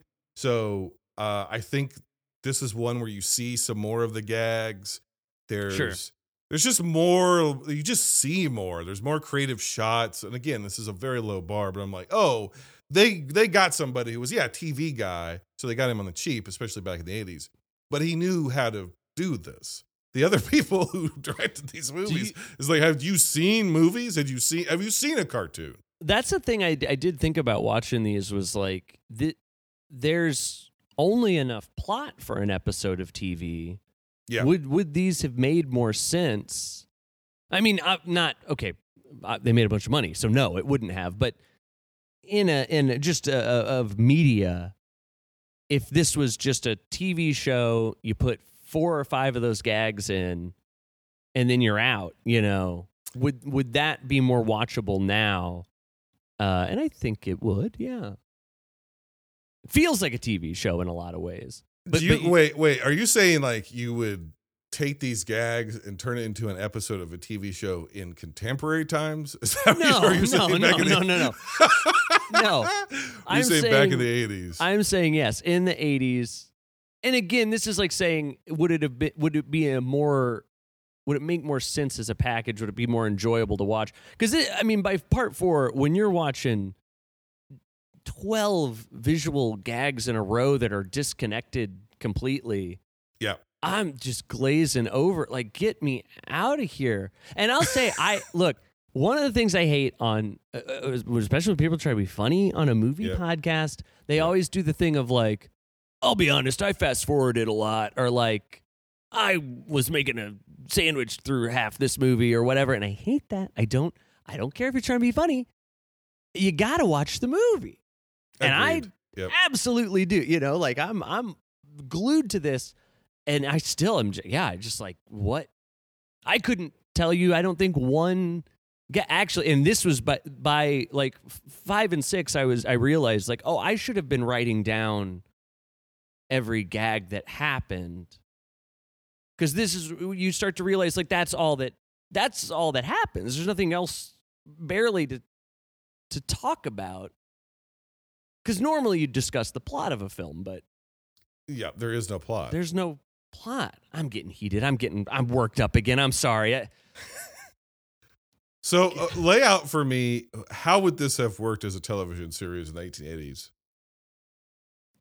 Oh, you just go. I mean, every episode could be like, they're going to shut down the school if we don't blah, blah, blah. You do, basically the same, but you cut out 45 minutes. Well, what network does it air on, and is it a success? Does it get more than one season, you think, in the 80s, in 1984, let's say?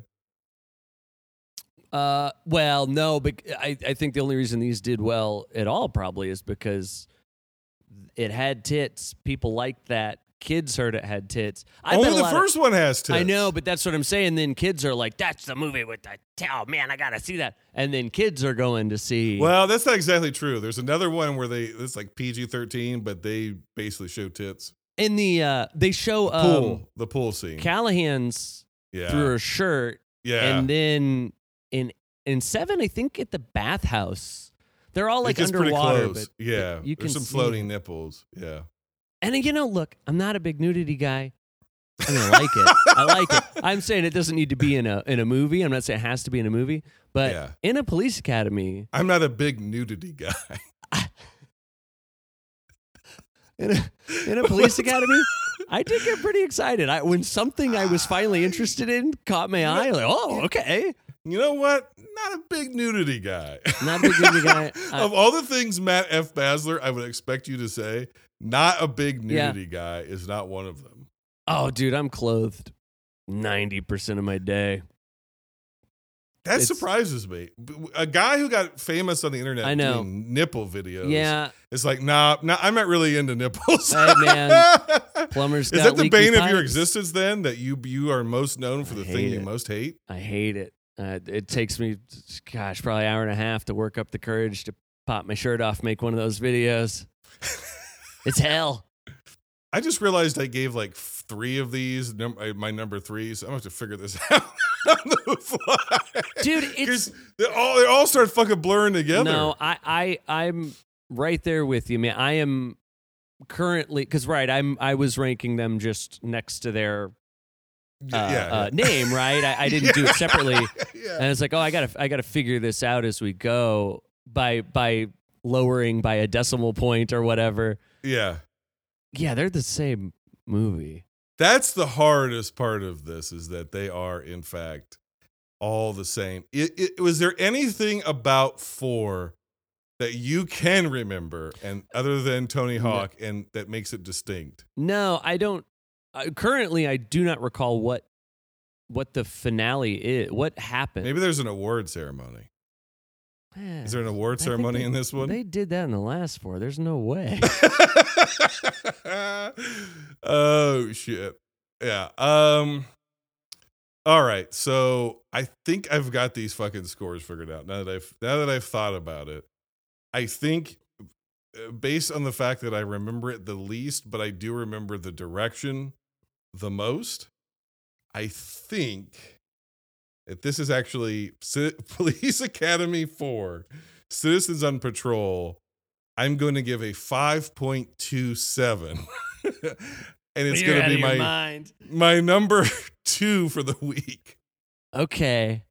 It's got rap, Mahoney dances. Cool. That was cool. There's I think Hooks raps, or does she rap in the 5th That's one? later. Okay. I'm fucking losing it, buddy. I don't remember. I just don't remember this at all. The David Spade part I remember, and if it wasn't David Spade and me going, hey, that's David Spade. And I guess I watched a documentary about that part of the movie. Yeah. I'll go 4. I'll go 4. I can't in good conscience give it more than that. I do not recall the film. I watched it 3 days ago. Yeah, okay. I think this is we'll get to it when we get to part 5. which is right now. Can we please? Let's. Police Academy 5. Assignment Miami Beach. Gutenberg is out. Lloyd Braun is in. Came out in 1988. It has a 0% on Rotten Tomatoes. Your favorite cadets confront surf and sand. Whoa, dork. In Police Academy 5, Assignment Miami Beach. Leave the swimming area now, mister. Now at a video store near you from Warner Home Video. It was directed by Alan Meyerson. It was written by Stephen Kerwick. It is the triumphant return of, I just mentioned him, Jerry O'Connell, last seen in Stand By Me. He's just a kid on a beach in this. It was released March 18th of 1988 on a budget of $14 million. It made $54.5 million. So again, diminishing returns. Still a lot of money. But here's the thing. You say, oh, well, you mentioned Sharon Stone, but she didn't come up in your review because she's a reporter. They introduce her. She does nothing. I think she fucks Mahoney, maybe, and then that's it. So yeah, maybe. I don't know. Commandant Lassard, Mr. Magoo's his way into the possession of stolen diamonds before being honored in Miami and sent off to the glue factory. Yeah, they don't even tell Lassard. They don't even say, no. Hey, man. So, right, they announce he has to retire at the graduation ceremony. Yep. And then they send him to Miami. Yep. That's it, right? We know about the diamonds, but they don't. Yep. So the main characters of our movie are doing nothing to affect the plot until the end of the movie. Yep. Cool. You gotta figure it out. Cool. Okay. This one, boy, is if there weren't two more of these, would this be bottom of the barrel? Yeah. I'll tell you this. I like him being in like a grimy city. That seems more fun. I do not like seeing them in Miami. I don't, and I guess I never even liked those episodes of TV shows where they're like, we're going to Miami. I'm sure they went to Miami a lot. Right. Even modern day. I like It's Always Sunny in Philadelphia. They just did that season where they went to Ireland, Scotland, whatever. I just don't love it. I don't like it. And this sucks. And this is a bad movie. This is not good. It's not funny. No Gutenberg, no Bobcat, no Colleen Camp. Why not? Why would they not? Just make Hightower the main character. You have people already. I know. They bring in old Lloyd at least a quarter of the way through the movie. Yep. As Commandant Lassard's nephew. Right. And now we're just all of a sudden... He's the leader. Supposed to be like, that's your guy. That's your new guy. But he's... Right, it's too late in the movie to introduce him. I thought he was going to end up being maybe like a bad, or like he was going to be like this perfect cop or something that they have to... See, that would be a funnier juxtaposition is Lassard's nephew is actually extremely talented because Lassard's brother is, what's his face from WKRP in Cincinnati in one of these fucking movies, in the second one. So presumably this is his son? Yes. Okay. So, head of the class, WKRP in Cincinnati, Clue. Was it Charles Hessman? Is that what his name is? I don't know. He has a son. Son's Lloyd Braun. The son's a cop in Miami. It would have been funnier, if he was actually a very good cop. Yes, and I thought he was going to be like, hey, you guys need to be by the books. You need to be a super cop like me. And then by the end, he would sort of learn to accept their unconventional nature. But no, he's just Mahoney. He's just as much of a creep. Yep. And that's his whole thing. Or that's it. He doesn't even really... It's weird because I understand Mahoney to be our everyman from the first movie, kind of. He's like our bum everyman, I'm not part of this world, whatever. But in this one, you don't have that established, so you're meeting the character one of the first things he does is give a woman a massage without her consent. Yep. And yeah, you're supposed to be going, this guy's cool. This dude kicks ass. This is my guy. Yeah. And then she throws him in the pool, and he goes, but then does love him, is in love with him. Well, after he finds out that because he's surprised that a woman can know martial arts and be a police officer. Okay. She's a cop. Is this one Kate? Yes. He goes. Kate's up to a cop. They're like walking up to the pool. He sees a beautiful woman, and he like tells the rest of the gang like, "Catch you later, guys. I'm gonna go assault this woman." Starts giving her a massage. She's like, "I love when guys put their hands on me without asking, because then I can do this." Tosses his ass in the pool. Yep. Wouldn't be good, but at least like. At that point, you're kind of going, okay, we're at least expressing that this is a bad thing to do. At least she's acknowledging, like, this guy's a fucking creep. But then he gets out of the pool, and she's like, just kidding, I'm into you. So later, he's walking by. She is giving a seminar on martial arts. He goes, is that Kate? I didn't know she could do that. That is literally the one thing he knew she could do. Right. He knows nothing else about this woman, right. but that she can flip people around.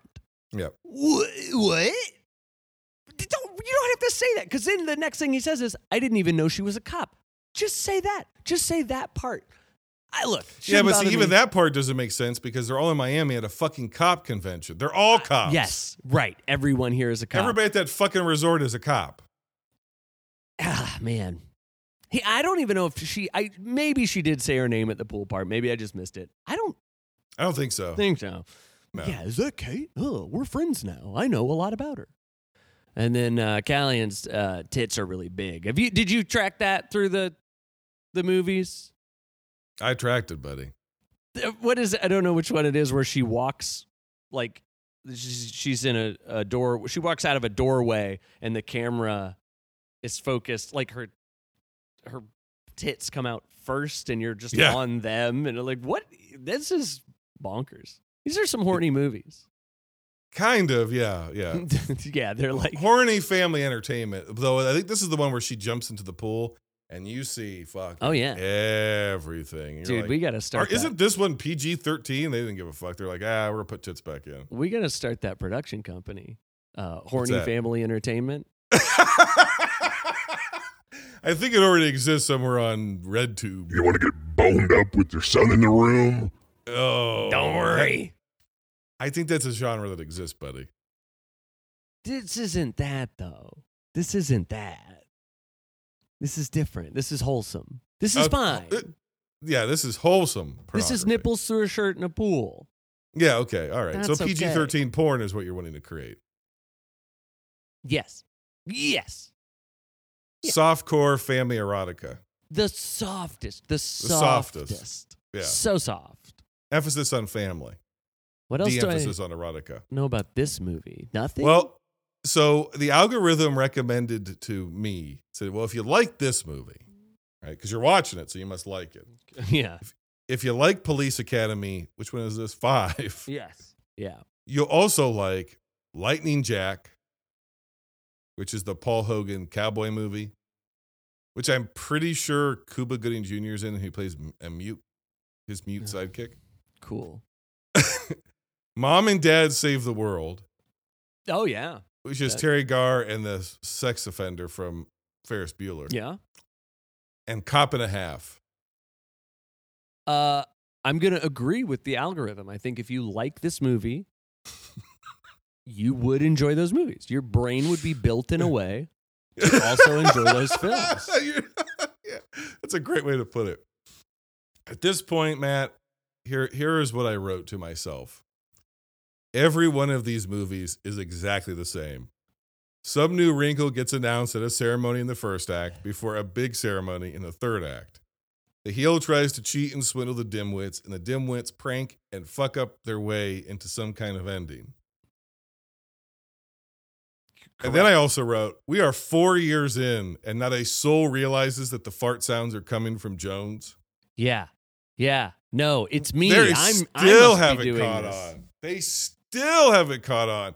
At this point, Harris, like, yeah, he's just like, governor, blah, blah, blah, blah, or whoever the fuck is in this movie. And he's like, and it's like, he's grabbing his butthole like it's coming out of him. Like, I mean, that sound doesn't work that way. Jones is across the room. Across the room. And are we to believe he's throwing his voice and directing the fart in such a way that it sounds like it's coming out of his ass? Yeah. But it doesn't. Guess, but and again, I you do that joke once, and I can like I said, like he does squeaky shoe sounds when he's walking by, and it's like, yeah, you would know where it's coming from, but whatever, I'll let it go. You do it over. It's like you watch a magic trick over and over. You're gonna see how it's done. You see a joke over and over. You start to add in more questions. Your disbelief. What's the term? The suspension of disbelief. Suspension of disbelief starts to crumble, and yeah, you go like, well, he would just go, it came from over there. Why would you even think that was me? Why wouldn't you at least think it was somebody over making there? Right. Why me? Yeah, this makes exactly. no sense. That fart clearly came from across the room. It had to be extremely loud. Yes. If you thought I did it over here. Right. Yeah. Is part of the problem here that these movies aren't bingeable? That if we were in the 80s and our brains were damaged by all the lead we were drinking in the water and all the asbestos that we were raised on as kids and all the internalized misogyny and homophobia, if we had all that on board with us, I'm still probably carrying some of that around. For sure. Trying to get rid of it. Yeah. But I'm just saying we're not actively trying to rid ourselves of these things that we now know are wrong. We were actively onboarding more of it to try to keep society together. Yeah. And these came out once a year. You were bored. You went to the theater. Somebody farted on the screen and you were like, that's funny. And you never had to think about these movies again. Is that the best way to enjoy that condition? Because you barely remember them, so you see it the next year and you forget that you've already seen this? Or do you think if you're only seeing this once every 12 months, you'd be like, wait a minute, did I already see this one? I think if I was seeing these once a year, yep, I could bump this thing from a 1.5 maybe to a 2. Okay, well, I have this at a 2. This is a 2 out of 10 for me. You're a madman. You're a psychopath. It's my number 5. I will say I gave it the score mostly because I liked the beach fashions. I liked the bright colors. I liked the emerald water. It was very nice to see all that. All that stuff is kind of back in vogue right now, and so I like seeing it all. I will say at this point, a brain block is beginning to set in, and I can no longer absorb. From this point forward, right. I absorb absolutely nothing. I would say maybe a negative for this movie, too, is that I just watched Glass Onion. Beautiful movie, right? Yeah. I mean, you're talking about colors, like so pretty, and in comparison, this looks disgusting. And I do like when they're in like a grimy city. I like that better. So, well, fair enough. So I think our reasonings make sense. I think that you're 0.5 higher than me. Without the caveats of just seeing sort of the same location done better. Well, I saw Glass Onion in theaters. I watched it again right before I watched this, and the two never mixed in my brain. I was just pure Police Academy all the way. I thought, actually, okay. Knives Out could take a few points. The next Knives Out mystery needs a movie with a guy who can beatbox. They need to learn how to set up a mystery a little better. Yeah. If old Blanc was making the guys go like, I did it. It was me. And he'd go, right. Did I just confess? Right. Exactly. You know what we need? Knives Out, Police Academy crossover. Oh, yeah. Yeah. Hey, maybe what if they had a plot? Even just spiritually. Put Gutenberg in the next one. Let's fucking go. They have a plot where there's a mole within the police academy. Ooh. And you're trying to figure out who it is. Right. And the answer is it's the one guy who hasn't been in a previous movie, because of course it is. Right. Is that this one or is that the next one? That's the next one, right? That's a little what they call a little segue, a little setting it up, teeing it up. That means he's getting tired. He wants to move on, and Get so me do the I. Fuck out of here. This movie's not funny. It's not even obnoxious. It's just a void. 2 out of 10. It's my number 5 for the week. 1.5. Okay. Moving on to the one I think you just were talking about. I think Police Academy 6, City Under Siege, which came out in 1989, and it still has a fucking 0%. Your favorite force is on a roll, making us look like a bunch of fools. In this city, crime will take a back seat once they're behind the wheel.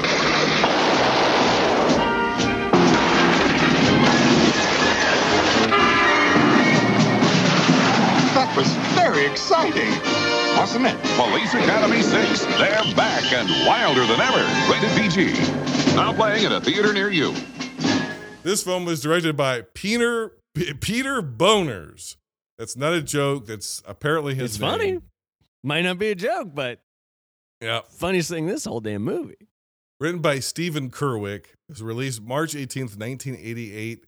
Now, this is the one that probably just broke even. At a budget of $15 million, it only made $33.2 million. Lassard and his special needs team are brought in to uncover the shadowy leader of a gang who remains one step ahead of the cops. Yeah. Granny is back. The klutz is back. His name is Fackler. Garrett Graham making an appearance in a movie is, no offense to fans of Garrett Graham, very rarely a good sign. Child's Play 2 aside, when Garrett Graham shows the fuck up in a movie, you're like, oh, we're in a sequel. We're in sequel territory, or we're in TerraVision territory. We are in the shit, brother. 6 movies in, here's what I've learned. Here's what I can say. Leslie Easterbrook is hot. And a movie series about people who are one-note gimmicks and the actors aren't particularly good at those gimmicks is a bad idea. Yeah, that sounds about right.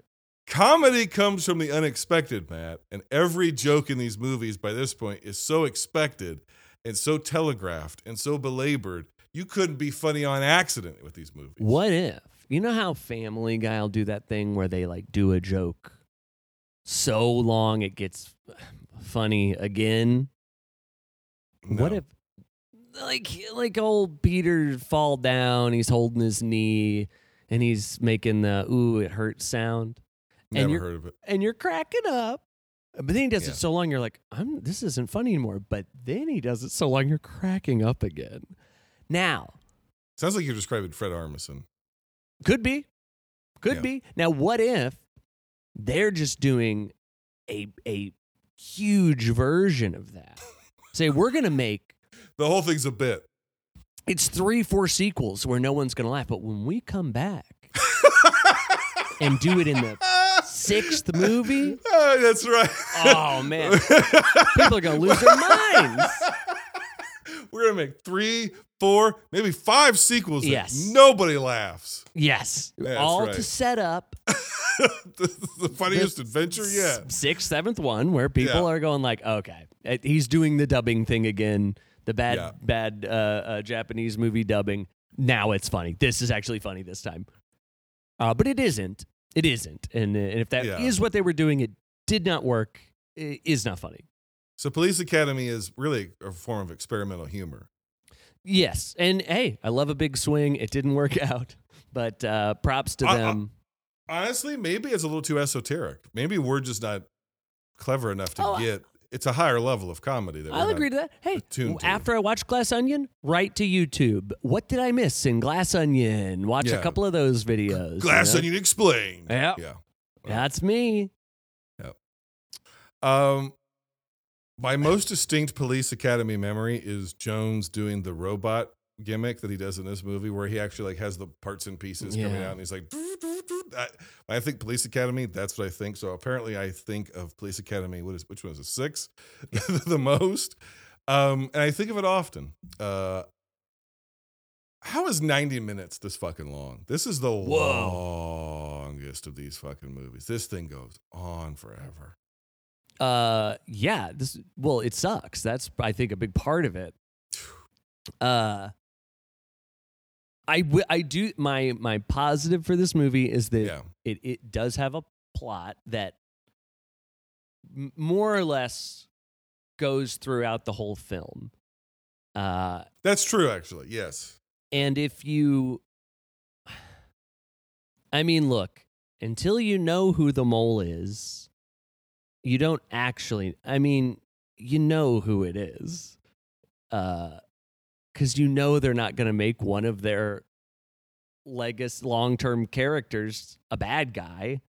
Right. They bring back, was it Farkler? Yeah. Which almost makes you think maybe that's the deal. They brought him back to be this mole or something.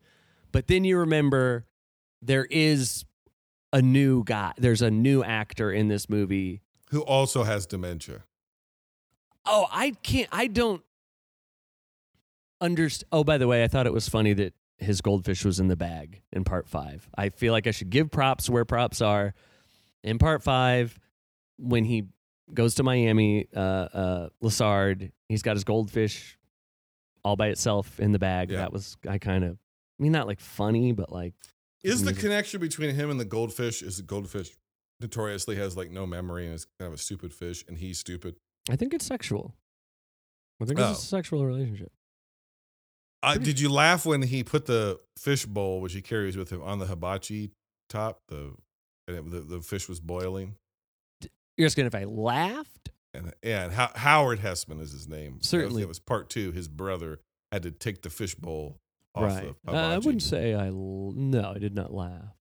But I did recognize that they were making a joke. I see. So. I see. But back to part 6. It's kind of a plot. Yeah. Whatever. This is where I feel like Harris becomes the main character to some degree. He seems to get the most screen time. And that's a bad idea. That's not like that man, the G.W. Bailey, but just that like he's a villain, bumbling bad guy villain. That's not who I want the main guy to be. I don't think Hightower isn't in this one, is he? Or is he still in this? I think he is. I think he's only not in the 7th. Okay, yeah. Oh, is House in this one or is House in the one before it? House goes to Miami. Is in the one.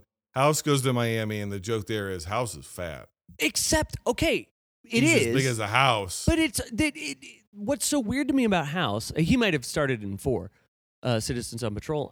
Yeah, he did. Why am I talking like I'm some sort of police academy scholar? Savant, I believe.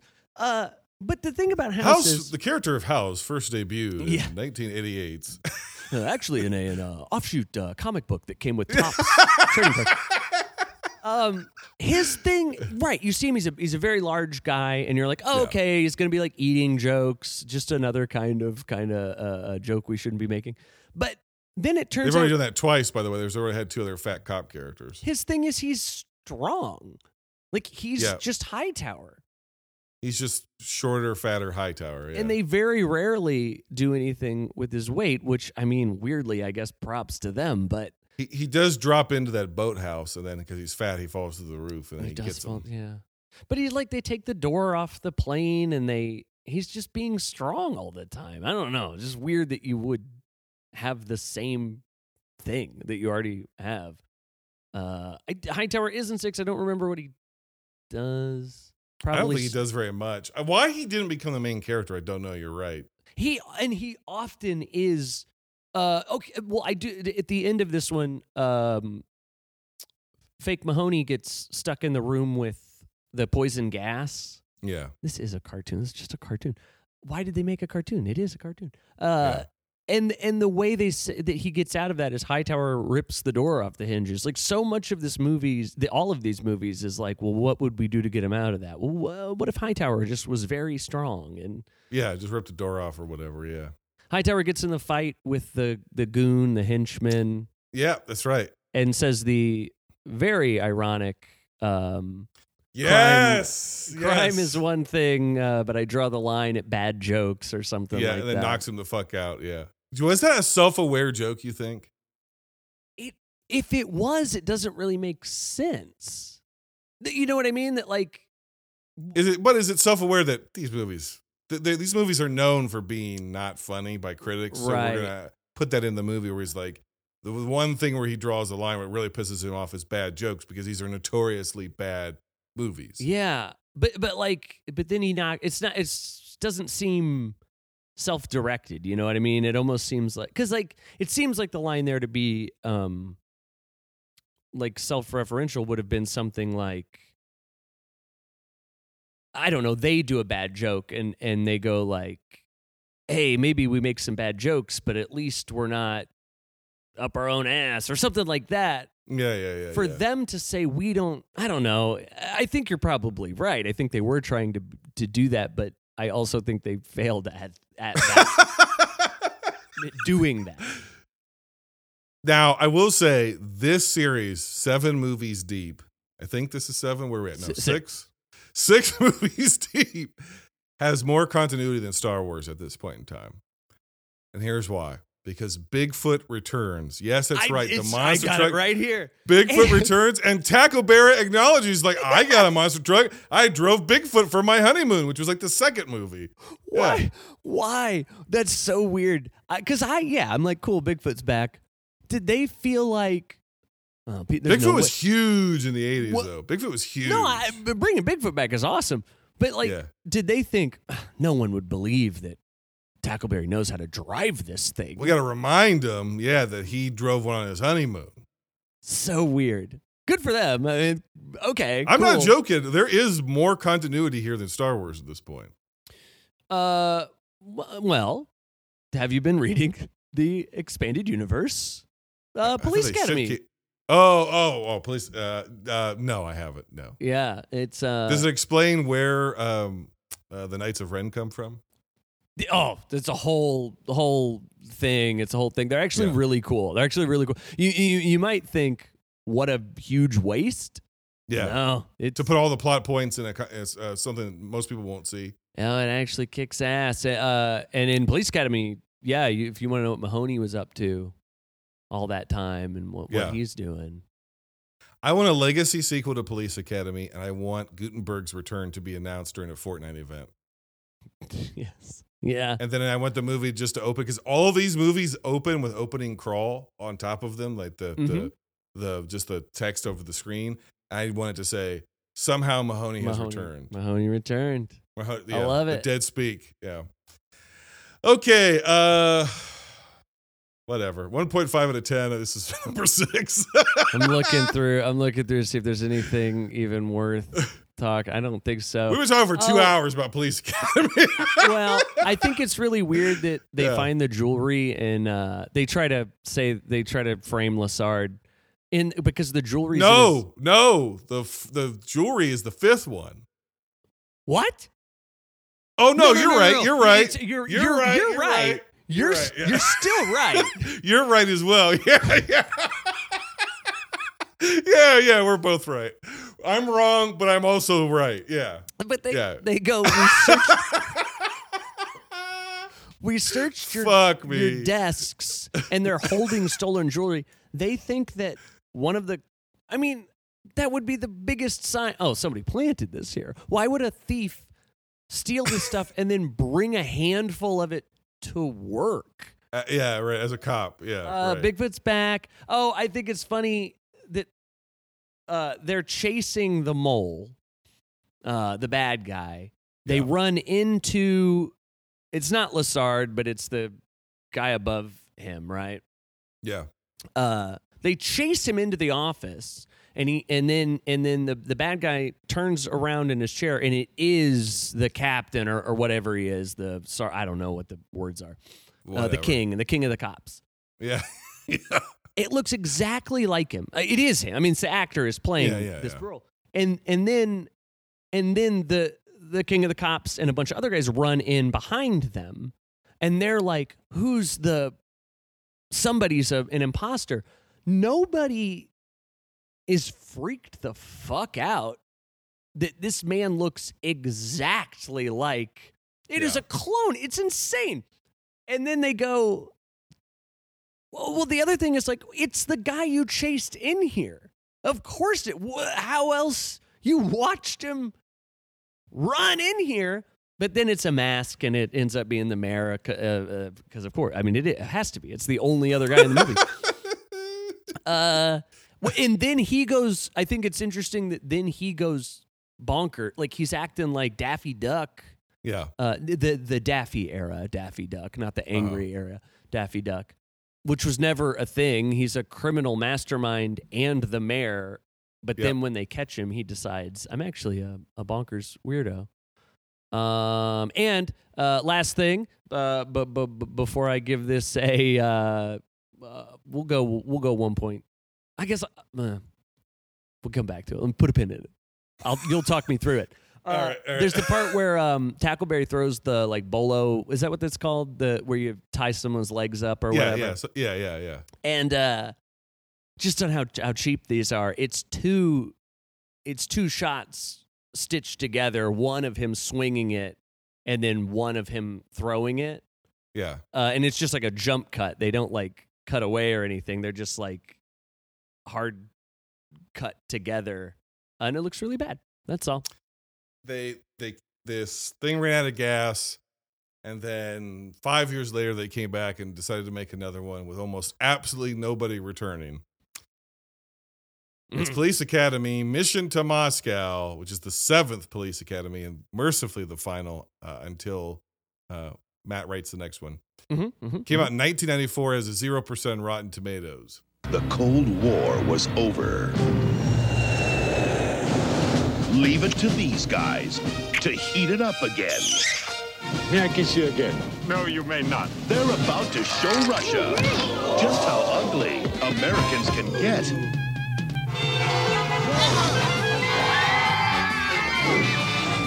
The Cold War may be over, but give them time. They just got here. Police Academy, Mission to Moscow. We are in deep forest. Police Academy Mission to Moscow was directed by Alan Meter. It was written by Randolph Davis and Michelle S. Chodos. It is, I'm not even going to say triumphant, it is a return of sorts of Ron Perlman, last in Alien Resurrection. It was released October 26, 1994, and a budget of $10 million. It made $126,000. There's no Hightower anymore. Is Hooks even in this one? I don't think she is either. No, and that is why Bubba Smith didn't come back. Yeah, because they wouldn't write her in, and he said he wouldn't do it without her. And then they You want to know one of the most depressing facts about this movie? Yes. This is one of the very first American film productions shot in Russia after the fall of the Iron Curtain. Wow. What a legacy. So when we had an opportunity to choose what part of our democratic capitalistic society we're going to export, the first fucking thing we chose to export, Police Academy. Is Fitting. this why Putin hates us? Fitting. You know, maybe he's not so wrong after all. Now, you're a gamer. A little bit, yeah. And you're a retro gamer. Certainly. You're not huge on emulation, though you will use it when necessary. Of course, yes. Yeah, you're a physical media guy when it comes to retro gaming. Was there ever a video game that could just be called The Game that could be marketed and take on the world as a craze? And could you have a Game Boy, call it The Game, but put no cartridge in it and play it? Well, because that's the plot of this fucking movie. Hey, maybe I have some blank spots. You know, maybe there's some things I don't know. Did you notice that the news anchor who is addicted to The Game, which 100% looks like a Philips CDI game, not a Game Boy game, just had no cartridge in the device? No cartridge is not on. No. I actually didn't understand that the Game Boy is the game. Is This the game. This is more like a Tiger Electronics. Yeah. It's all one package or whatever, right? And then later Ron Perlman has it, but it does have a cartridge in it, I think. It does. Which is worse because that means somebody knew that's a thing you have to do. Yep. Oh, by the way, G.W. Bailey is in this because Bubba Smith didn't come back. A lot of Hightower stuff was given to Harris because they had to do rewrites. Can you imagine? Isn't that in 1993? Somebody's like, "Hey, Bubba Smith is holding out for more money because we don't want to give Hooks any money. So I'm gonna need you, Matt. I'm gonna need you to do some rewrites real quick on this fucking script." What script was there to this movie I that don't it even needed rewrites? And imagine if you were G.W. Bailey and they're like, hey, man, you're a guy that's been, in all of these movies, been so many of them. You've been really loyal to the series. Yeah. How would you like to be our second choice for Mission to Moscow? Oh, no, thank you. Right. Yeah, exactly. Yep. The biggest shock of this movie is that Claire Forlani is in it, and this is one of her earliest films, and that's a name that probably means nothing to anyone under the age of 35. But there was a brief window of time in the late 90s, early 2000s where Claire Forlani was poised to be the next All-American It Girl. I've referenced this before elsewhere many times. She was actually on the cover of, I don't know, it was like Entertainment Weekly or one of those magazines. They're like, America's Next Sweetheart, and they were literally positioning Claire Forlani as the next Julia Roberts, and it just never happened. She was in Mystery Men and a few other movies, Meet Joe Black, and then she just kind of disappeared. She's very pretty. She's very pretty. And she's very pretty in this movie, but she's not a person. She's not a character. We get possibly our very worst Mahoney ripoff. Ferris Bueller? Is he the Ferris Bueller for the Ferris Bueller TV show? He is the Ferris Bueller from the Ferris Bueller What a TV fucking show. weasel that guy is. He sucks, man. He sucks. I mean, look, that's not to say anything of the man. I'm sure he could be very lovely, but he should be playing people that suck. For half a minute, I thought he was, Carrie or Corey Nemec? I thought it was Parker Lewis Can't Lose, which is also Ferris Bueller's TV show. I looked up. I couldn't remember the name of Parker Lewis, and I looked up Ferris Bueller TV show ripoff, even though that is better. It's a better show than it's a better show than the Ferris Bueller show. But I looked that up, and then while you're IMDb searching whatever, I was like, oh, he was the Ferris Bueller. Yeah. Yeah, but he should just be playing weaselly, like preppy shitheads. Yeah, he's a shithead. Putting him in the affable Mahoney 3, it just doesn't work. The facsimile of Mahoney, who wasn't a character to begin with. Yes. Yep. Christopher Lee is the star of this, playing basically Lennon. Star of obviously most famously Halloween or The Howling 2, Your Sister's a Werewolf, and Jocks, 1986 kind of gay erotica film. Not familiar with Jocks. Howling 2, I know. Your Sister's a Werewolf. Pat, as everybody knows, Pat was my co-host of the show, and he long refused to do Police Academy films. And since he passed away, I figured I would do it because he's not with us anymore. As many people do know, I did conjure his spirit not that long ago, and he's since been haunting the Merchant Ivory section of the video store. I made sure that I watched all of these movies within the video store because even though he's in the afterlife, I was like, you fucker, you're going to watch these with me. And the only one that his spirit commented on was Police Academy 7. And what he said was, this is at the level of going bananas, but it's not as funny due to the lack of Dom DeLuise. Would all of these movies be better with more Dom DeLuise? Yeah, sure. I mean, I'd do anything to make these anything would be great. Any charismatic actor would certainly help, and they seem to be removing the ones with any charisma. By each film, they're like, oh, you like that one? He's gone. She's out of here. Yeah, they're just systematically removing anybody who has any charm. Now, you said add anything to any of these movies and make it better. They did add something to this one. Oh boy. Scrotum. Wait, to what? When they go into the Russian bathhouse and the guy's running away, you see the full back end of his scrotum. I do remember, and brought me right back in, man. Just like I said. Well, finally, we're going somewhere scrotum. with this. Hell yeah. Yeah. This is a horrifically bad movie. Yeah. I can't believe this got made. So there's a 4 or 5 year gap? Yep, 5 years. Yep. What? Like 6 didn't do well. No. So why did they do this? And why go to Russia and tax write-offs, incentives, government money?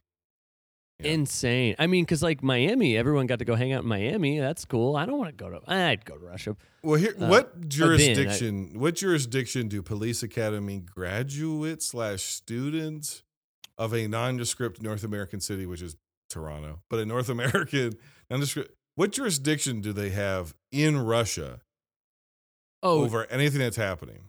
They can actually do whatever they want. It turns out. They bring Tackleberry back, and then other than like the few scenes, he's barely in this movie. All I have is Tackleberry is a monster. I have written down. I believe that is from when he gives a seminar on how you should be able to brutalize criminals. He does the kind of the ballet section. Yeah, what's the point? I will say they focus on Mahoney 3 more than they ever did with Lloyd. Yeah. They try to make him into more of a main character. Because he's afraid of heights. Yep. That's a thing. He's a character. We know a thing about him. Mm-hmm. That makes him into a character. Jones's sounds are magic now. He can unlock a safe by making the sounds of unlocking a safe. I'm going to be honest with you, Matt. I don't remember that. Yeah, he just puts his head up against a safe because they have to get the key to the game or something. This is good because, like I said, I watched this one last night, so this is fresh. Okay, all right. I can feel it. Sand through the hourglass slipping away from me. Yeah. There's the guy. So you'll never get that time back. Lassard gets lost. He ends up with this Russian family. He accidentally gets in their car. Eating borscht. Yes. Yeah. And they're trying to the Russian handlers trying to get him back the whole time.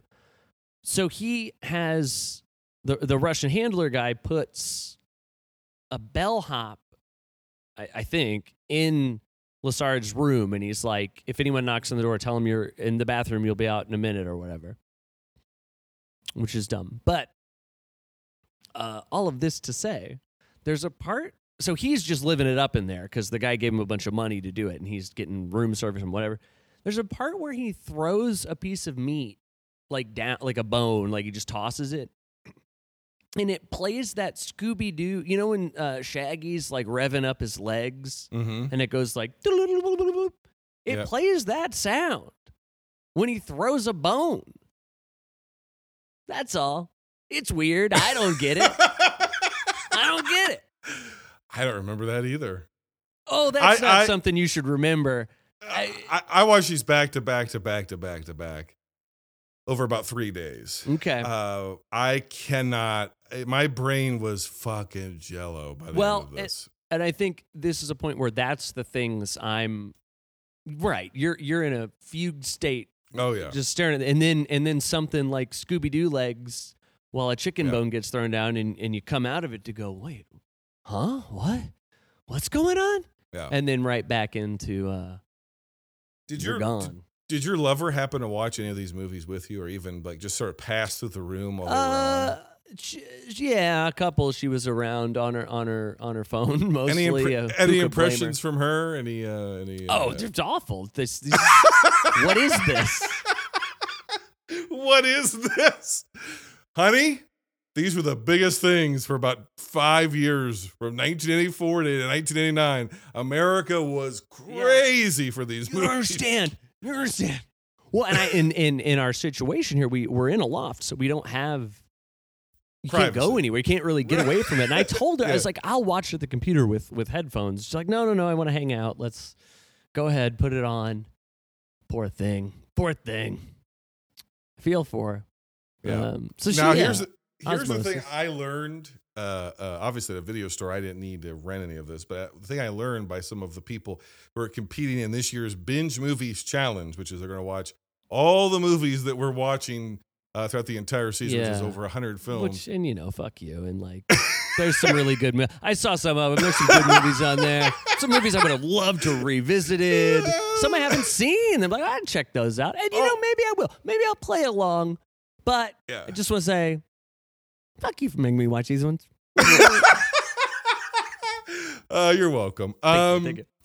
I learned, and I should have probably passed this information on to you, but it was probably too late, that the DVD box set is cheaper than renting them individually. But do you really want this in your house permanently, in your loft? I mean, I would have just thrown them away. Would have saved the money and just tossed them. Yeah. Who cares? That's a good point. That's a good point. Can I? The last time I was on here, we did video game movies, right? Yeah. And they were all bad. They were all very bad. But I enjoy that. I enjoy a bad film. And I knew that's what I was coming around to. You've had two experiences. Which one was better? Which one was worse?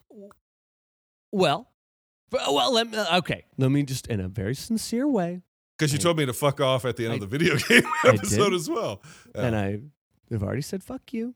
Yeah. Right. But I will say sincerely, I enjoy all of it. It's all fun. I'm having a great time. Yeah. Uh-huh. However, when you said, do you want to watch all the Police Academy movies? I did say no. But I did say I will do it. That's true, yes. But I don't actually, absolutely do not want to do that. You said, do I want to? No. Will I? Yes. Now, I thought essentially I'd have the same experience. Like, I'm going to watch some bad movies. That can be very fun. Yeah. But the video game movies, you get a reset. You're watching a different thing, a different color palette, a different director, you go different directions with these things. Yeah. You could watch 3 back-to-back. Yeah. This is mind-numbing, the same thing over and over. You got the shakes. Yeah.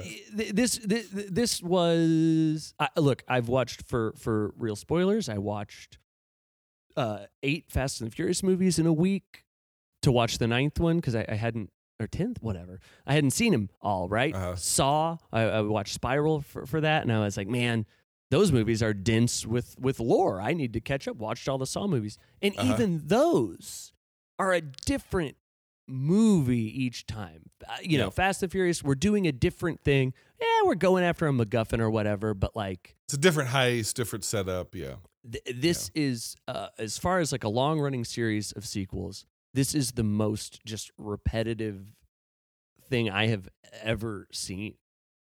It's crazy. Yeah, it is. It is. It really is. The toughest watch. You did it. You beat them all. This was the hardest group of movies to watch for anything that I've ever done, and maybe ever will. God, I hope so. Yeah, because you watch all the Halloween movies, and so have I. They're not as bad as this. They get bad, but yeah. No, and again, I mean, even the worst ones are fun and funny. The worst ones being Halloween Ends and Halloween Kills.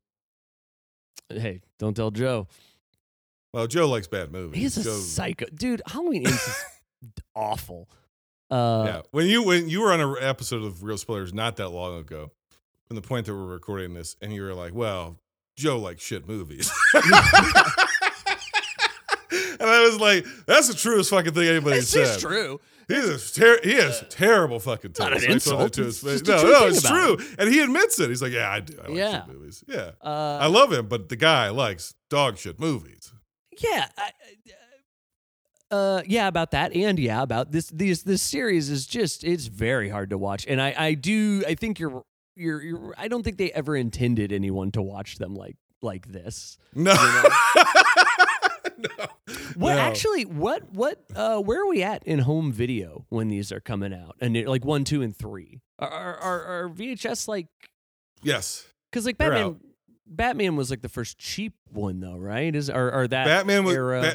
Batman '89 was one of the first cheap ones where it was a new release at like $19.99 or whatever because they knew they were going to sell a million of them. So you wouldn't be owning these probably until later, like. You could rent them.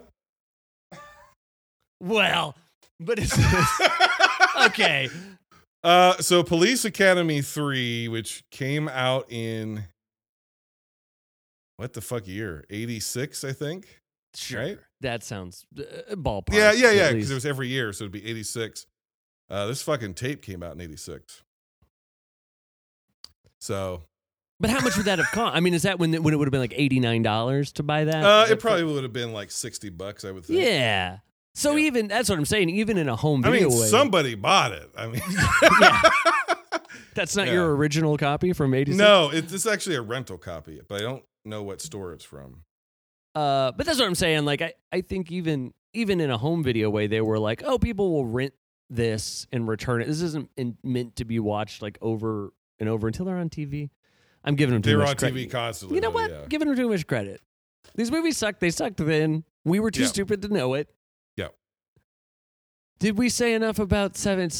We said it sucked a couple times. times. Well, what's your score for the last one? And then we'll wrap this up. It's a 1. Because, look, I mean, you have to get down to a 1 at some point on these, right? Like, you gotta go beyond a 1, baby. This is a 0.25. That's legal. I did this last time. I did this same thing. Worst of the fucking week. It sucks. I knew this to be true. I knew about that you could go lower. Oh, man. Now, look. There was scrotum. I'll keep it at a 1. I'll just keep it at a 1. That's pretty cool. You don't get that in many movies. No. Last King of Scotland. I think you do see a penis. McAvoy. You do get to see his wiener. But it's rare. It's rare. Just about any Neil Breen movie, you're going to see some scrot. Is that true? I didn't know that. I don't think I've ever watched one outside of like a recap video on. That's cool. Oh, yeah. Fateful Findings, man. He floats in a pool full scrot. His balls are floating. You see more of his sack than you do of the tits in the movie because the women in his movies are so uncomfortable they won't take their clothes off, but he's naked. He's like, I'm not asking you to do anything I wouldn't do. Unlike Matt F. Basler, Neil Breen's not ashamed of his body. All right, it's time for a recap. Coming in dead last for me is Police Academy 7 Mission to Moscow, which is 0.25 out of 10. Coming in number 6 is Police Academy 6, City Under Siege, 1.5 out of 10. Coming in number 5 is Police Academy 5, Assignment Miami Beach, 2 out of 10. Coming in number 4 is the original Police Academy, which I give a 5 out of 10. Police Academy 2, their first assignment, is my number 3, which is a 5.25. Coming in number 2 is Police Academy 4, Citizens on Patrol, which I give a 5.27 out of 10. And number 1, the best of the week, being added to my short list to be preserved for all time, potentially, is Police Academy 3, Back in Training, which is my number 1 of the week, and I give it a 5.35. Oh God. Okay. I got to do this too, right? I got to do this too. Okay. Here. All right. Bottom. And honestly, if I didn't say this, I would. Yeah, I should be committed. It's 7. Mission to Moscow is the worst. If you ever see anybody say anything different, they're just trying to have a hot take. It's clickbait. Don't trust them. 7 is the worst. Police Academy clickbait. Now I'm gonna rank the rest. Yeah, I did it. I tried, but I will say it is irrelevant. Truly. Yeah. The rest of these, I have 6 as my. Okay, I got 6, second to last, then 5, then 4. It's all the same movie. It doesn't really matter, but I do think I believe that to be true. I have 2. First Assignment is third with a 4.5. Yeah. I got 3 at a 4.9 as my second. I have 1 as a 5 at my top. But again, that is, I could not, you could convince me so quick to switch any of those around other than like 6 and 7. Because they're all the same. They're all the same. The only reason I think I have 1 as my top is that it's like the first one, it established all the stuff that they ripped. Well, that's not true. They ripped everything off. There's no original jokes in these movies. But like, you're probably right that 3 is a better movie. But by that point, I couldn't distinguish what was good and unique and like new. So 1 is my top. Please listen. Whatever happens, do not let this be preserved. Please. Yeah. Please, somebody.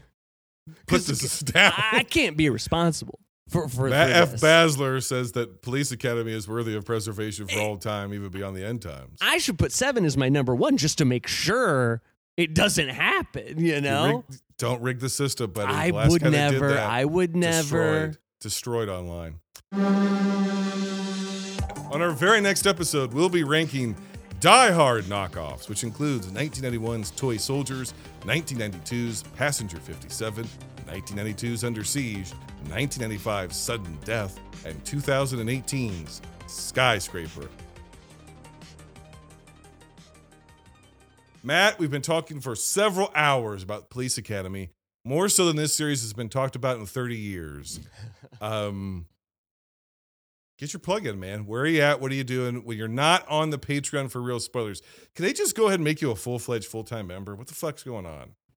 I want to be more. I'm more like a Batman Justice League thing. You know, I'd never accept. It's like I'm a part-timer. I won't. And then I'm everybody's favorite one too. You know, because it's like, oh, he is it, but he's like also on the outside, and that's kinda cool. special. I like him the best. Yeah. MattFbosler.com. That'll get you everywhere. I got a pod. I play tunes. I do funny things. Are you doing any touring? Are you going to be out and about in the country? Oh, certainly. We don't have anything. We do kind of weekend run type stuff, Midwest mainly. But we'll be out there. It's it's on the Insta and stuff. You'll see it. Right. All right. What is your Instagram, real quick? Matt F. Bosler. It's all Matt F. Bosler. Keeping that branding consistent on point. And I guess just like fuck you, and I guess fuck off, and I guess I am mad. Fair enough. Until next time, binge on. Binge on!